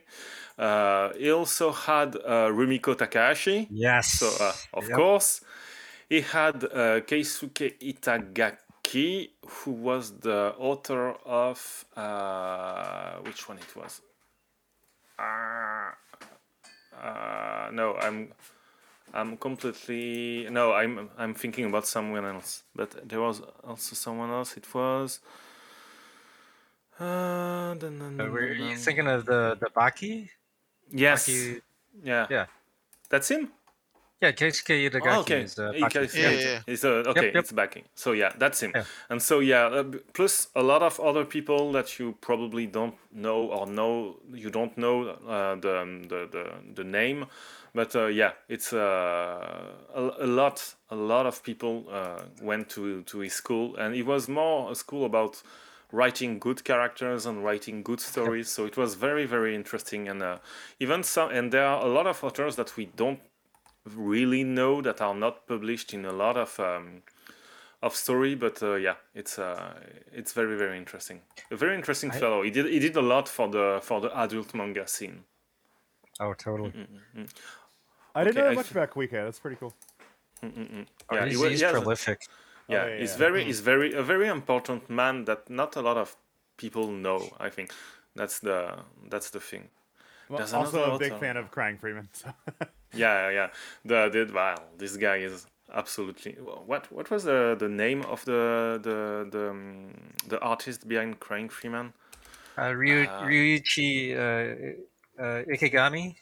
I think. Ikegami. Yeah, I think it's Ikegami. Yeah, Ryoichi Ikegami. Yeah, Ryoichi Ikegami. Yeah. Ryoichi Ikegami. There's a Manben episode on him. That's so funny. It's so well. He's still active. I think he's more than 80 years old now, and he's still active, and he still draws so well. And he has a secret that it reveals inside the episode, is that he cannot draw beautiful people looking on their right or on their left. So when he draws someone, Not an Ambi Turner. no, I knew you were gonna say it, John. so when he does his manuscript, when he draws his manga, the people are sometimes not facing the right way, and so he has his assistant flipping some some panels. So That's crazy. yeah. gotta So watch that's that so one. yeah. This one is completely super funny. That's- Yes. That's crazy because he's one of those guys that you think like he can draw anything. Yeah. You can. Just like- Ryoichi Ikegami, I yeah. remember reading Crying Freeman. There's like a scene in it where he's the leader of the what is it, the 108 Dragons, and there's a scene where they're like greeting him, and then a bunch of them, they do acrobatics and they form the shape of like a Chinese dragon out of human beings, and he drew this. He drew this before like Photoshop and like any kind of reference. Like, wow, that's so funny that he can only draw people looking one way. That's hilarious. He can draw, I think, in shocking. two ways. But when he wants to do a close up, and he wants the close up to be, the person in the close up to be beautiful, is only good in one direction. So he asks his assistant to flip the frame in Photoshop. And that's one of the things I love about the Manben series. So it's a documentary series that started to be available on, I think it's NHK World. There's only 2 or 3 episodes, and it's basically Urasawa, so the author, the artist behind Monster and 20th Century Boys and Pluto, filming other mangaka and talking about them, and you see them sometime having a very hard time just drawing something. And when you see those people, it really helps, taking a step back and, be nicer to yourself when you're trying to draw something. Because if those kind of people that are immensely successful have bad days and sometimes have to redo something 8 times, if you can be, nice to yourself just because you had to redo it 2 times. Yeah, it's very humanizing. Yeah, it's very, very good. Well, except for the oh, go ahead. Yeah. No, go ahead. Go ahead. I was just gonna say, except for the Yoshikazu Yasuhiko one, the the Gundam artist, and just Yeah. that dude just starts drawing pages perfectly, and Yeah. then he's like, This. yeah, man, Yeah, I'm man. done with all the pages in a couple days, and I can just take Yeah. it easy. I was like, holy moly, like Yeah. he's so good. Yoshikazu. Maybe it gets like to Yoshikazu be like a Yasuhiko. muscle. Yeah. Maybe it gets to be like a muscle memory or something where No, but no, that's not that. At this point, it's not even muscle memory because the guy draw, like he draws a scene that the camera going down through wood Yeah. beams in a house, and he managed to do the perspective of the beams without any trouble, and the position of people of the characters, the angles, the perspective of humans, and not just standing around but moving, and he just draws it like this with his pen, and after that he's like, oh yeah, well, I'm not going to do in between or stuff. He just take the paper and he inks on it, like. Yeah. And the difference is that he didn't even make the details in the pencil drawing, and the amount of details he does with the ink, you're like, oh my god. And the guy is like, I think it's one of those artists that is 80 years old or something like that, or 70 years old. You Yeah. can see that these people have been drawing for 50 years non-stop, Yeah. sometimes even 60 years. It's mind-blowing, absolutely mind-blowing. Yeah. Yep. that's really cool. Oh, I was gonna also mention while we're on the topic of Kuika, I didn't know much about his history, but also his Lady Snowblood is really good yeah. as well. Yeah. Yeah.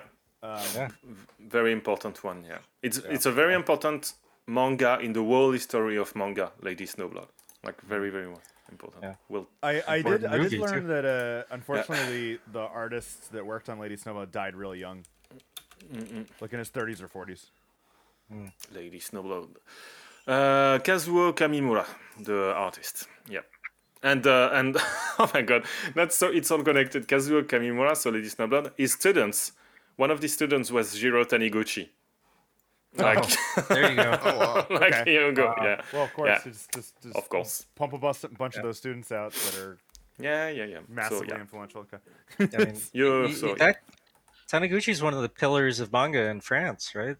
Yeah, Taniguchi is basically the one guy that, like, when you look at Taniguchi, if you I don't know, wrote as the author name Michel Machin, people will not know that the author is Japanese, basically, because his style is very I don't want to say Occidental or European, but yeah, it's no manga big eyes, no wrong proportions. A lot of his characters are adults, and even when it's not adults, like the one where the character goes back in time. In French, it's Quartier Lointain, but I don't know the English name. So yeah, it was very important in the early 2000s to introduce manga as something serious and not just Dragon Ball, because basically manga in France was Hokuto no Ken, Dragon Ball, Saint Seiya, and Saint Seiya. and maybe Gun. And in the early 2000s, a lot of editorial houses saw the potential of new series and saw it also as a way to expand their catalog. And so in the early 2000s, that's the period where Taniguchi was published, Tsutomu Nie was published, also a lot of others.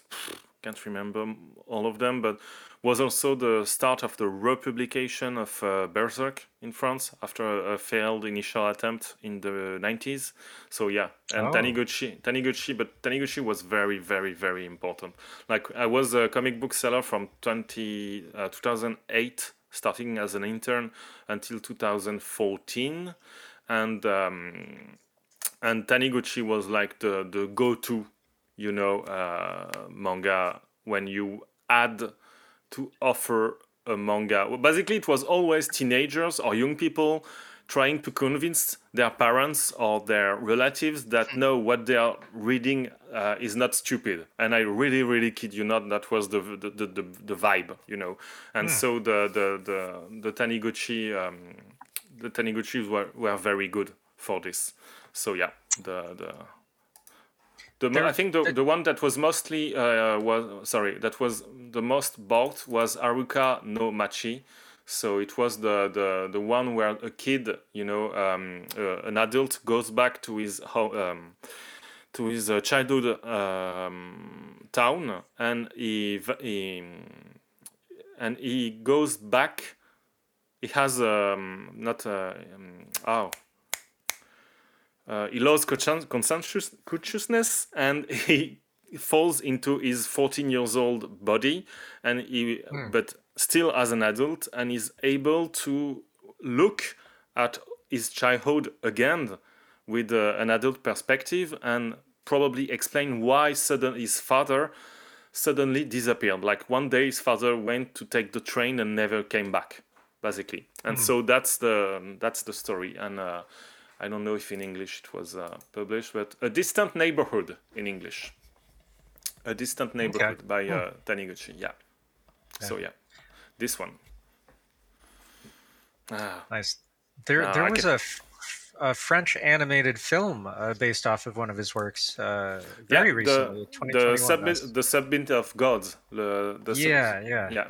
It's about in English. It's the Summit of the Gods. I think it's the masterpiece, probably the masterpiece of Taniguchi, where it's basically it's a manga about alpinism, and like a lot of manga. There's another one that I love, but this one is very interesting because if I remember correctly, it's based on a novel, and it's inspired by real events, and it was adapted into an animation movie 2 years ago, I think, and apparently the adaptation is stellar, like really, really, really very good. Like you can go and watch it, no issue at all. Like and that's something, because French anime adaptation of comics are not always good. Yeah. Okay. So yeah, you can go for it. Can you link that in the chat so I can go check it out? The Summit of the Gods. Summit of the Gods. I think that's on Netflix. I think Netflix distributed it in the U.S. Probably, yeah. I'm not sure about internationally, but I feel like I've heard of this before. Yeah. Yeah. It's real beautiful looking. I was just about to say that it was gorgeous. Watch the Summit of God, Netflix. I cannot say if it is on it, because they say no, you're not authorized to watch the catalog, but there's an article on Netflix in America, but oh yeah, this looks great. Like I think Polygon did an article saying Netflix intense animated manga adaptation The Summit of the Gods is a literal trip. It's realism-driven journey around the world to the top of Mount Everest and down into the depth of obsession. And that's a trend you see in a lot of stories about alpinism. Is how the fascination for mountains. And there's also another manga that is very good about this. It's Ascension from I think it's Sakamoto, the author of it's Shinichi Sakamoto. Right? Yes, Shinichi Sakamoto, the guy that made the story about the torturer family of King Louis. Maybe you remember it. It's that's the same artist? Oh, Innocent. Yes, Innocent. The manga Innocent. Oh, that comic is so beautiful. Yeah, and so first he did The Climber. Just before that, it's the English name, The Climber, and it has a lot of similar obsession. It's also absolutely beautiful, beautiful. That makes sense now. I've only read the first couple of chapters of that, but I can see it now, because this artist can't help but make everyone just gorgeous. yeah, that's and even the when it's not we are going on a lot of tangents and I'm speaking a lot. Sorry, but basically, Innocent is the story about the real family of executioners that work for the kings during the French and before and during the French Revolution, and how they had to adapt to the French Revolution and stuff.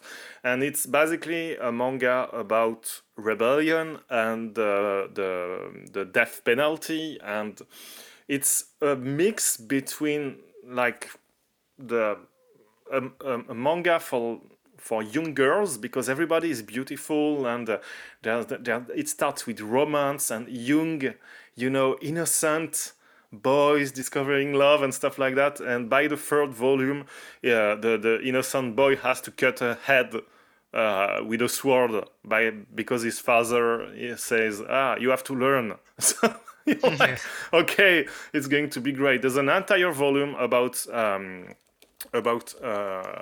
execution, and I have to Google it because once I said it, I cannot. Like, it's not a word I had to learn at school. Sorry, it's oh my god, about spacing out. When you tie each member on a rope and you put a horse and they pull. Quartering.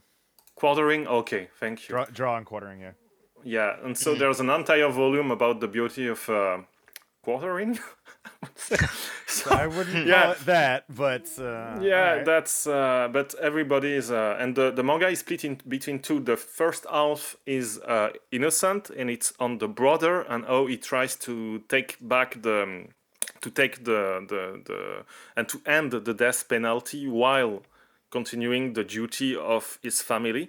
And the other half is on the sister, and which is Marie-Joseph, and she's it takes a turn, a way more feminist turn, I would say, more rebellious turn, and a very more trashy turn also into this one, because she becomes an executioner despite being a woman, and she also choose to not be a woman anymore and stuff like that. So it's you can see how it can be trends that you see in, I don't know, in manga like Utena or stuff like that, but it's in the context of executing people and the French Revolution. So that's very complicated. If it sounds strange, it's because it is, basically. But yeah, maybe Richmond, you can help me on this. But that's the thing. And so the climber that he did before is a bit strange too, because it starts as a shonen manga, a bit like a shonen manga about climbing, and by the third volume there's something happens, and we realize that the main character is probably on the spectrum of I think it's autism, you say in English too, and it's all about, you are obsessive about something, but you also need, if you are a modern alpinist, you need sponsors, you need to climb with other people, you cannot do only solo climbings, and if you do solo climbings, what does it mean for your family, your loved ones, and stuff like that? So it's also a manga about, being selfish, basically. So it's very, very interesting. Very incredible author. Sakamoto is absolutely incredible. It's yeah. There's an episode of Nanben. On him too. Yeah. Well, and I think his latest series is a manga about Dracula, and it fits. Whoa. Of course. Oh, that's perfect. That's perfect. I had. Oh my goodness. I had the same reaction as you. I was like, yeah, it makes sense actually. So, yeah, it's very, very good. All his production are very, very good. I recommend. And I spoke too much. That's all good. You speak with passion. That's what the Art Eater podcast is about. I love comics so much. Okay, I got a more lighthearted recommendation for everyone here. I'm just gonna stick to Shueisha stuff today. So one of my favorite comics that I just love reading every week now is Me and Roboco. I knew it. Have you guys read it? I knew it. I love that comic. It's a gag manga, gag comic in Shonen Jump. It's very goofy. It's always like a quick, breezy read, but I just find it so charming. So it is basically it's kind of a I don't want to say I don't know, not exactly a parody, but it's very much like a modern version of Doraemon. Even though Doraemon is still ongoing, this is like a new Shonen Jump version of it. So the premise is you got this little kid named Bondo, right? And he's got Mm. glasses. He's obviously like the Nobita stand-in. And he one day gets a robot, a order made. So instead of Doraemon the cat that's every child's friend, gets this huge order made named Roboco. So I mean, she is not your typical anime maid. She's like big and hulking, and one of the running gags is that her knees look just like Nappa from Dragon Ball. And she's Oh my very god. proud of her muscular knees, and All right. it's just a really funny, charming comic. It's got so many good gags in it. Um, so it's about like little kids. You got they get into adventures, and it's just really interesting how they kind of update the Doraemon formula, because then you got his good friends, right? There's like the girl that he has a crush on named Madoka, and then there's like his two best friends, uh, Motsuo, the rich kid, and Gorilla Gachi. You think he's going to be like the oafish bully, right? They look like Jian and Mm. Tsuneo from Doraemon, but the running gag is that even though they look like naughty kids, they're super nice, and so like early on it's like you think they're going to do something bad, but it's always like something really nice. Like there's one where it's his birthday, and they buy him alcohol, and he's like, we're too young to drink, and you think they're going to be bad kids, and then they're like, when you turn 20 we'll drink this together. He's like, oh my Oh. god, like it's so touching. Oh man, it's super cute. The characters are really charming, and there's just so many good gags in it. A lot of it is like very comics related. Like Mhm. if you're someone that enjoys like the history of comics, there's a lot of good visual gags. Like there's one where like sometimes when a character gets scared, they'll use like a Kazuo Umezu face, and it's just like so funny. I'm gonna see if I can find a picture of it. And there's just lots of like references to Shonen Jump series, but it's not the way it like breaks the fourth wall or is referential is like it's not overly cute. It's actually like really funny. Like they'll do stuff like Roboco's in a fight, and then she'll just like start like throwing like tons of fireballs, and they're like, what are you doing? And she's like, oh, like she's thinking of Vegeta, and she just wants to like prove the effectiveness of like just blasting wildly. And like there's man, there's this one character. He's like this outdoorsy guy. He's like a writer, and he writes about the outdoors, and I don't know, he looks like he's 40 years old, but he's actually only like 22. And like, I it's love like this. silly stuff like that. But then they had like this great chapter where like he gets the kids really into like he gets them really into like not just the outdoors, but sort of romanticizing the outdoors, and like sort of like literature about like the outdoors. So then they go camping, but then they start trying to like out profound each other. like Hmm.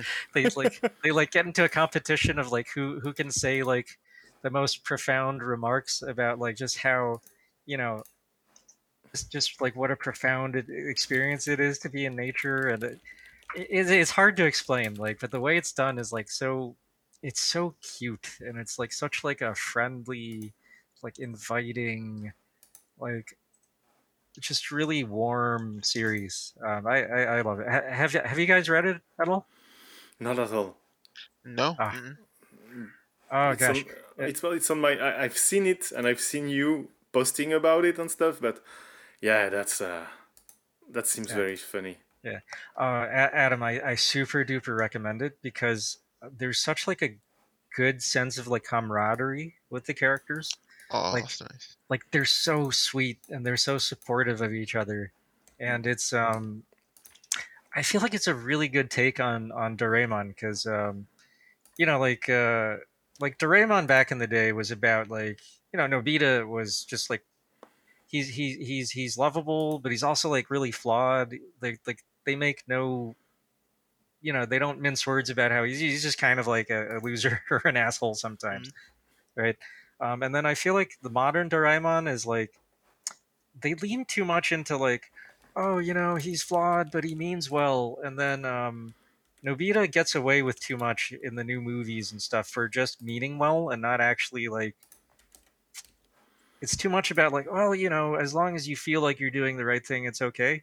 And Mm, mm. like with me and Roboco, like Bondo is flawed, but like he's a good kid, and it's not doesn't feel forced. Like there's actually qualities to him, like where um for instance, like they actually develop like the romantic relationship like very slowly instead of it being like some unrequited thing, and it's believable because like he actually has good qualities. It's not forced. It's not just like, oh, he's the main character, you have to like him.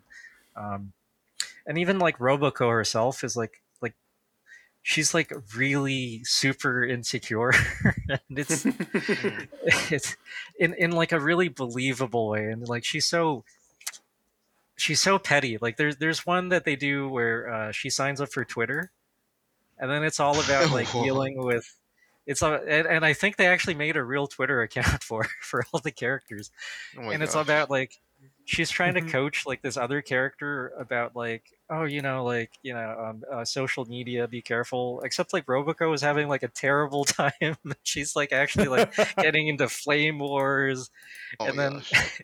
she's like actually she's an order maid, but there's more to it. She's like really super powerful, and there's a gag where there's like, oh, like how do you deal with trolls, and then she reveals that like she traded her eyes for the Sharingan, so she now has the power to like track down our IP address, and she just goes to their Oh homes and like my just like threatens Oh anyone yeah. that like makes negative comments.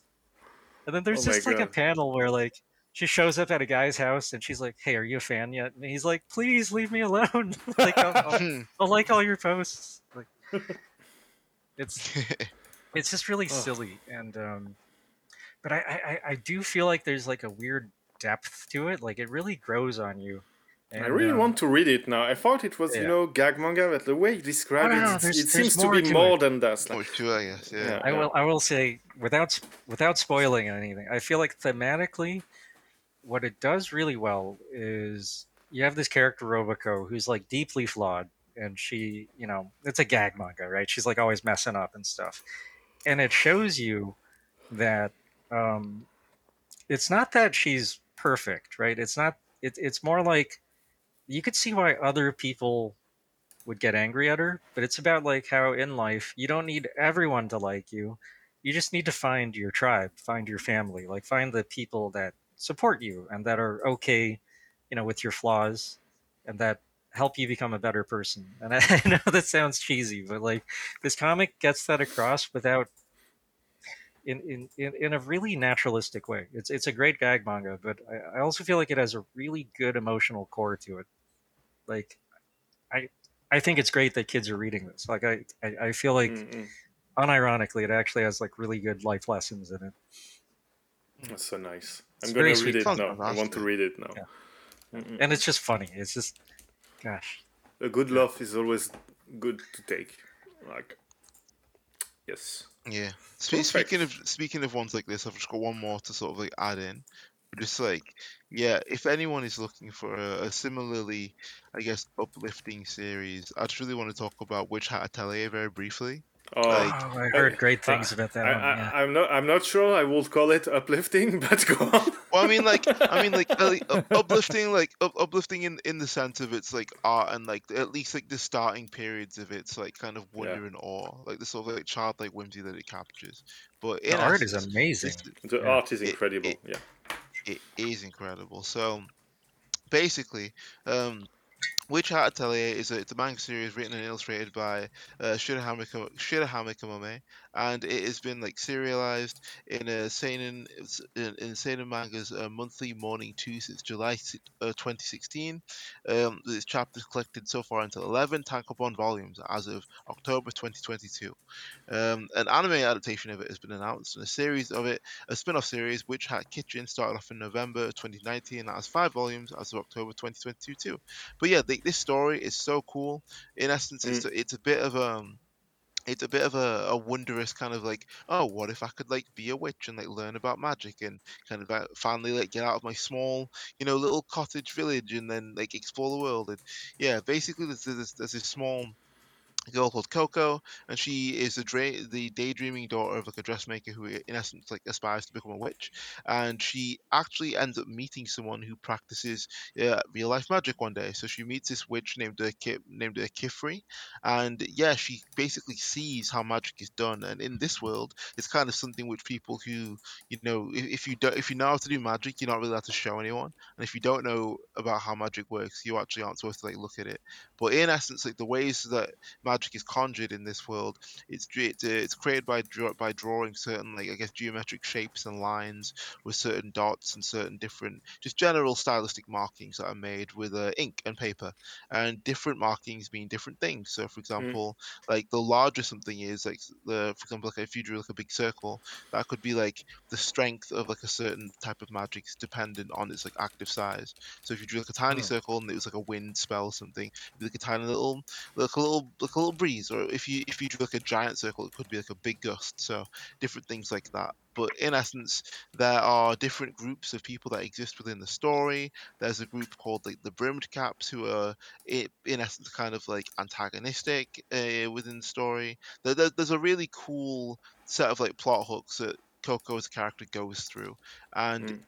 unfortunately for her, she accidentally at the start of the story cast a spell that turned her mother to stone. So that was kind of Oh. the catalyst for her own. Yeah, yeah. That's kind of the catalyst for her own sort of like reason for wanting to become a witch and kind of like figure out what it is that she can do to undo that. But now the art in this set of stories, the art in this story is absolutely incredible. Yeah. Like some of the best art that I have seen, some of my favorite art just ever, quite literally ever. I have a massive amount of love and respect and just admiration for the work done by Shohei Mikamoto, but also at the same time, like there's so many areas that this specifically kind of like just speaks to me. I think that so much of the whimsy and the sort of like childlike awe and wonder that I've felt in my own life is sort of like reflected back at me through this story.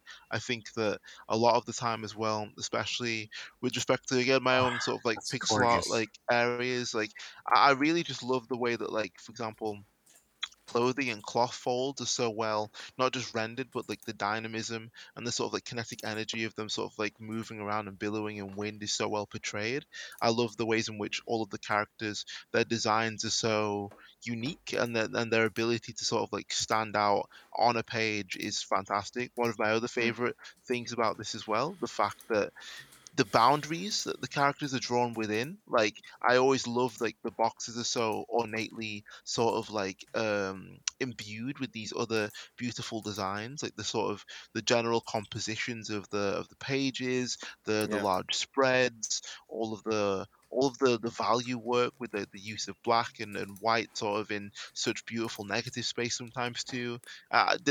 This is artwork drawn by someone who has honed their skill to such a specific degree. And I think that it is just like it's like eating really good gourmet food like all the Yeah. time. Yes. It's not Yeah. Yeah. it's not to say that like it's just like it's just something that you just eat and swallow. Like you savor every single bit of it. You savor Hmm. every bite. You savor every taste. You savor every turn of the page. And I think that if someone is looking for something to be whisked away by, especially now as everyone is going through so many different types of things, especially these days, I think that this is a beautiful thing to read. And I think that it's one of these things which actively can kind of like give back to you in a way that can actively kind of help benefit you. It can help you feel as if you are falling in love with magic for the first time as a child Oh, yourself. I think it's wow. really cool. Yeah. Yeah, yeah. It's. I can only like confirm what he just said. It's so it's it's so strange that I'm going to say something strange, but it feels strange that this is a manga that happens in a pre-publication format, because there's so much care, reflection, and research and references in the panels and stuff that you cannot find this elsewhere. It has, like, one of the panels with the lady that we just saw, Mm, that has a pointy hat with the wings. Sometimes it feels to me that it has a level of care in design that we find in something like the From Software games. absolutely. It's a kind of this kind of fragility and sensibility at the same time. It's also, we should mention that it's a story about children, like four Yes. pre-teenage or teenage girls, if I remember correctly, Yeah, I think and they'd probably all be about 12 to 13, maybe yeah, something like that.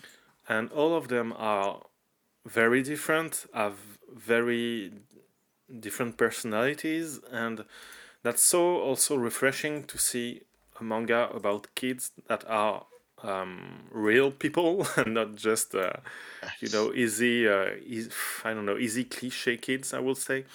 Mm. And so yeah, it works very very well. And well, yeah, maybe you should read it. Well, you definitely should read it, basically. But yeah, I'm definitely that gonna read this. Yeah, that's I have a question. hmm? Um, I Mm. have a question about the age appropriateness of it, like because like you said, it's published in a seinen Mm, magazine, right? So, Mm. like, what age would you recommend it for? Like, what age? Like, teenage. basically, what I'm getting at, yeah, teenage. Yeah, teenage. I would say Yeah, around. I would. Yeah. Yeah, I'd say around like teenage age. I'd say probably from about like maybe 14, 15-ish, maybe 13, 14, 15, kind Okay, of Yeah. and up. I think. Yeah, I Same. don't think that. Yeah, I don't think that it gets into any territory that would be too, I guess, unwieldy for someone of those ages. However, it would depend on the actual, I guess, person. But like of course, overall, yeah. I would say that it's definitely something which is I'd say it's definitely something which is worth a read. I think that it's got a lot to say with respect to its characterization and also Hmm. the ways in which it posits, the struggles that some of the characters go through. I think that it could be quite, I guess, refreshing for people to read in many aspects as well. I definitely did enjoy it myself, and when I first started reading it, I was definitely wasn't 13 or 14, but I definitely did connect with these characters quite a bit. Yeah. Okay, Mm. okay.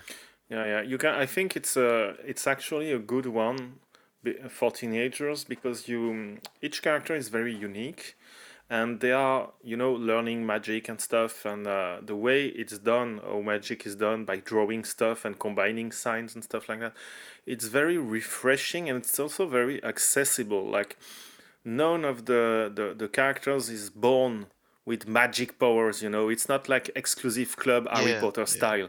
It's way more, I think it's way more humanistic and way more kind than many other stories that on the same topic. Like, Absolutely. yeah, I love the kindness of this.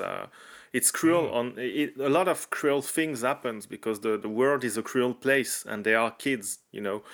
But the kindness inside it, in the drawings, in the even if the in the drawings, I think there's something sweet, something kind. That's really why I love reading it. So yeah. Absolutely. I would like to sort of just touch on that just very briefly. Just obviously as we know, like one of the foremost fiction writers, especially with respect to children's works, Ursula K. Le Guin of Earthsea and numerous other like wonderful Ah, works. Ursula. Ah, yes. Yeah, she spoke about, like, of course, as we know, like Harry Potter, like a long time ago. And just to sort of like to touch on the kindness idea, someone asked her. They said that yeah, like Rowling can type, but the Gwyn can write. What do you make of this comment in light of the phenomenal success of the Potter books? I'd like to hear your opinion of J.K. Rowling's writing style. And then she said, I have no great opinion of it. When so many adult critics were carrying on about the incredible originality of the first Harry Potter book, I read it to find out what the fuss was about and remained somewhat puzzled.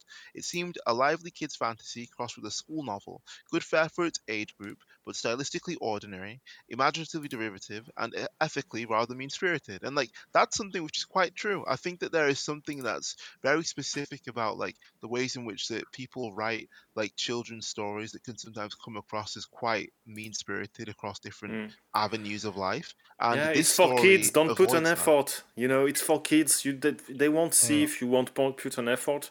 And I really don't like that. I agree with you, AJ, on this. It's not because it's for kids that you have to serve them dumb stuff. You know, just like Richmond Yeah. explained with Roboco. So yeah. Yeah, absolutely. I think that just looking at it and being able to sort of like have those complex conversations through this medium, Mm. through a children's book at the same time, but also not have it be sort of like mean spirited in such a specific way. Like that is a very specific skill set that not many writers possess. And I think that when looking at like Witch Hat Atelier, I've always felt that warmth within it at its core. I've always felt that the story was never meant to be and is not meant to be something which kind of posits people as the other, despite the sort of clear classifications of like witch and non-witch sort of like within the Mm. story. I think it's Mm-mm. really interesting that so much of the time in stories, when we speak about magic, when we speak about magical bloodlines per se, or all of these things that exist within RPG fiction, I think that it can be such a specific shame and such a specific um creation of other shames that people do that so often, that they so often sort of have to posit someone as kind of like less than because they might not have the magic blood, or like the lineage of the Yeah. all-seeing like eye or whatever. Do you know what I mean? Like, there's so many different Yeah. ways that that's been done before, and I think that it's just really cool to see a story tackle this in a way that's just so matter of fact, and it doesn't sort of like negatively inflict this character's perception of herself, in so much as that like she isn't like permanently in a way scarred by, or like or marked as this sort of like non-magical girl, in a sense. Like she Mm. does obviously get to learn and see how it works, but at the same time, like they don't have like a name for like non-magic users like muggles, for example. Like it's not like they're not actively sort of class stratifying Mm-mm. like the ways in which people move throughout the world based upon their relation to magic in such a sense as was in Harry Potter, for example. So I Mm-mm. think that's just a really important thing to touch on there. The sort of the empathy of magical worlds, and the Mm-mm. empathy of building magical worlds is very important for prospective writers to consider. Definitely. And it's even more interesting in the fact that the role of magic and magic users and the power they have among other ordinary people in the series is also discussed, and there's also interesting Definitely. conversations with kids about what is power and how to use it and why not everyone has it. In the last chapters, there's a very interesting thing about how about healing people and how sometimes you can do more harm in the whole world by trying to do the good things and stuff like Yeah, that. So yeah, it's way more responsible in a way, in the very way much it so. treats magic and class and stuff like that. And yeah, so and it's Very beautiful. much so. So yeah, that's It, one of the series where I see the art style in on paper, and I heard and hear, oh, they're going to adapt it in anime, and I'm like, it's never going to work visually. It's there's impossible. so much there. Yeah, there's a lot. I mean, like, Yeah, yeah. just to sort of one more thing. It just reminds me of like the ways in which I've started training really quite. I'm starting to train like frequently again with respect to my own martial arts, taekwondo, and like just like I've been helping out some of the kids at training most recently, quite literally just a couple of days ago, and just like I was doing some sparring with them, and I was just showing them and taking them through some of the more fundamental and root basics of throwing some kicks and punches and how it is that they work and stuff. And it just sort of like dawned upon me once again that like these are and can be weapons in many people's hands, but also they can be means of like defending ourselves and protecting other people.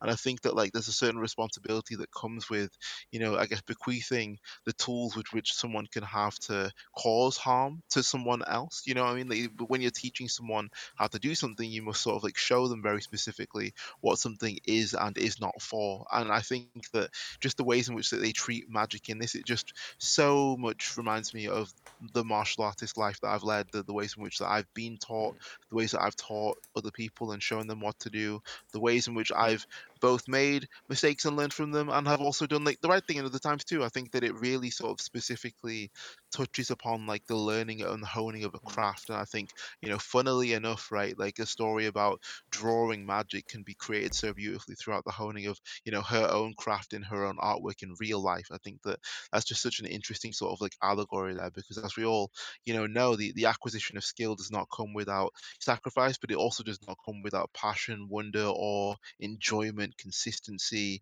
the fulfillment of like positive aspiration. And I think that, looking at art kind of like as a means of magic creation is one thing, but I think that one of the most magical things about art is the honing of a craft, the ability to get better at a thing despite being bad at it at one point. I think that it's really quite cool to think about it just in terms of that very specific sentiment itself. It's a really beautiful story, and I think that as so many people may not have heard of it, I think that they should really just check it out.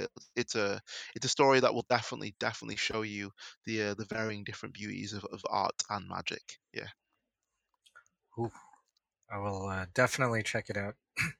I'm gonna recommend it to my sister too. She can give it a read and then see if it's appropriate for her daughter, my Yeah, niece. She's always looking for good comics Yeah. recommendations. If I that's can awesome. add something on this, as someone who used to sell comics, and it's always a thin line for teenagers, because they are this age where they could read things for adults, except maybe don't give Fire Punch to a 12 years old, Yeah, probably No. not. But Yeah, but you can probably read with Hat Atelier and think, oh, this is maybe a bit cruel, a bit hard, stuff like that. But I think it's the kind of stories that is very formative for teenagers, and very sane actually to give to a teenager. But maybe talk about what happens in the comics with the kid that is the teenager that is reading it, because probably kids and teenagers now have seen other things and stuff like that, but if you want to be careful and stuff like that, I think at 13, 14 they can read it and just talk about it with them. That's like I said, it's a very compassionate, empathic manga, and stories. And it has this kind of you read it, and I think as a teenager, if I had read it, I would have been thinking, oh, I wish that was me. So it's you kind of want to be it, and at the same time, it's not all roses and stuff. So yeah, I think you can definitely give it to a teenager, but just depending on the sensibility, you might want to be there for them when they are reading it. Yeah. All right. I think that's a good. That was a long one. that's what to end. Yeah, that's what to end on. Yeah. Yeah. The conclusion Shout is out buy, again. buy comics and offer them to your friends. Wonderful Yeah, Basically, gift. yeah. Yeah. As you know, know, here on the Art Eater podcast, we always finish in like 10 minutes, don't we? About 15, 20 Right. minutes. Yeah, right. Yeah, Yeah. these are very short, snappy podcasts. We're well known. Definitely, for definitely. Comics are actually my one of my go-to gifts. Actually, I didn't know it was a thing in France. I think that's so cool. Oh yeah, that's definitely Wow. a thing in France. Yeah, definitely. Like basic stuff. All right, let's wrap things up then. Okay. Nice. Yeah, that was a fun one. Like this was pretty impromptu. I think we kind of changed the subject last minute, but I think we always do well with the real casual podcasts. Yep. Yeah, that was really fun. That was fun. Okay, so We should plan comics, and yeah. we should plan things and read them every time, because that's when we are the best. Like we pick I a think we subject could and do we more. never do it. Yeah. Hmm. Well, we could always. I love talking comics. This is our technically our second time. No, third time talking comics. We did Berserk. I did an impromptu Dandadan one. Yeah, let's keep doing comics. Yeah. Clearly, Yeah. We'll we do some more, we have a definitely. great love for them. Yeah. Yeah, we'll do some more. Okay. All right. So let's do the outro. Okay. So yeah, to our listeners, thank you for hanging out with us. Thanks if you made it all the way to the end of this very long podcast. Um, yeah, so if you would like to follow the podcast and keep up with the updates, you can follow us on Twitter at Art Eater Podcast. That's ARTEATER podcast. Um, and yeah, just keep an eye out for whenever we post new stuff. You can also send us a line, let us know how we're doing, give us recommendations on stuff to talk about. And if you want to catch up on the old podcast, you can go to arteater.com. That's ART-EATER.com. Click on the podcast section. Everything we've ever recorded is up there, and of course, we also do a lot of articles. You can click through all the stuff we've written. Yeah, and then I'm your host Richmond. I'm always on Twitter. You can follow me at RICHMOND_LEE. That's Richmond Lee. Yeah, just shoot me a line. I love chatting about art and comics and just fun stuff. And oh, we have a Patreon that we always forget to plug. Shout it out. Yes. We have a Patreon. Go to patreon.com/ArtEaterOG. And yeah, it's really basic. Basically just go on there if you enjoy our podcast, our website, our tweets. Yeah, feel free to support us on Patreon. It does cost money to host, the podcast. So it'd be great if we could just break even on this. Have fun hanging out with you guys every week. Yeah. The podcast is essentially just how we talk normally. Like the the reason we did the podcast was like, hey, we just talk about this stuff all the time, anyways. Like, let's just record it, right? Let's just set a date and meet and talk and record. So yeah, I always have fun hanging out with you guys every week. So yeah, really glad to be doing this. And oh, one more thing. I do make video games for a living. So right now I'm working on 2 games at my company, BitEgg. One of them is called Zeka Tactics. That's Zecha, like Mecha, but with a Z. Zeka Tactics. So you can go to zekatactics.com and check out our game. You can also follow us on Twitter at Zeka Tactics. Again, that's Zecha Tactics. It's a mecha strategy game inspired by 80s and 90s mecha OVAs, cell shaded graphics, really fun turn-based gameplay, and amazing mecha designs by Shinya Mizuno. And we have some other really cool stuff we haven't announced yet, but yeah, our team is working hard on that. And we have another game called Lost and Found Co. And you can follow that on Twitter at _ Lost and Found. LOSTANDFOUNDCO. Lost and Found Co. It's a Where's Waldo? Where's Wally? If you're from the UK, Where's Wally style hidden object game. It's full of just you explore these worlds full of like dozens of unique characters doing fun stuff. Super cute, great characters. We even have a story that we're writing for it. We've been posting comics on the Twitter as well, and the team behind it is so passionate. People are even doing like fan art of the characters on their free time. A lot of passion's going into that game. So yeah, that's what I'm up to. So fellas, let our listeners know what you're up to and how they can follow along. Hey, I'm Sean. Edit the podcast usually here. So I've been kind of diving into a couple different things. Goals that I have for this year. As I've mentioned before, I'm writing a book. I want to release that this year, but that's not what I'm going to talk about now. I've also been doing mentoring on adplists.org. So I've also mentioned that before. You can just search for my name on adplists.org or go to adplists.org/mentors/Sean Borsky. Another thing I'm starting to mess around with, it's more of just like a momentum thing. I want to get to eventually doing like some video essays this year. But for now, I'm researching and working on a couple of them, but to kind of get my feet under me, I also just trying to do like some streaming, just like whatever. So, but I kind of decided that I wanted to, try to make try to learn how to do commentary a bit and comment a bit on like how the game is built, kind of like what we talk about here, more on the mechanics and the art and stuff like that. And also like kind of focus on maybe like lesser known games. So as of currently, I am basically streaming, and by streaming I mean like I'm recording it in YouTube episodes because I don't want to do it live. But I am recording my playthrough of a game that just came out, Redemption Reapers. It's by a small Japanese studio called AdGlobe, published by Binary Haze. It's like a dark fantasy tactics. So on my list, I'm gonna be playing through like either older games or indie games more often than not. I am probably gonna finish out like a first time Halo playthrough at some point, but just because I've never actually played the original Halo, and I feel like I probably should. And a lot of the Halo community said it's fun to watch people blind play through Halo for the first time, so I'm doing that. But the ones I'm focusing on is I'm really trying to basically record my entire playthrough of Redemption Reapers. I've started playing through Enslaved, Odyssey to the West, which was recommended by AJ. Thank you.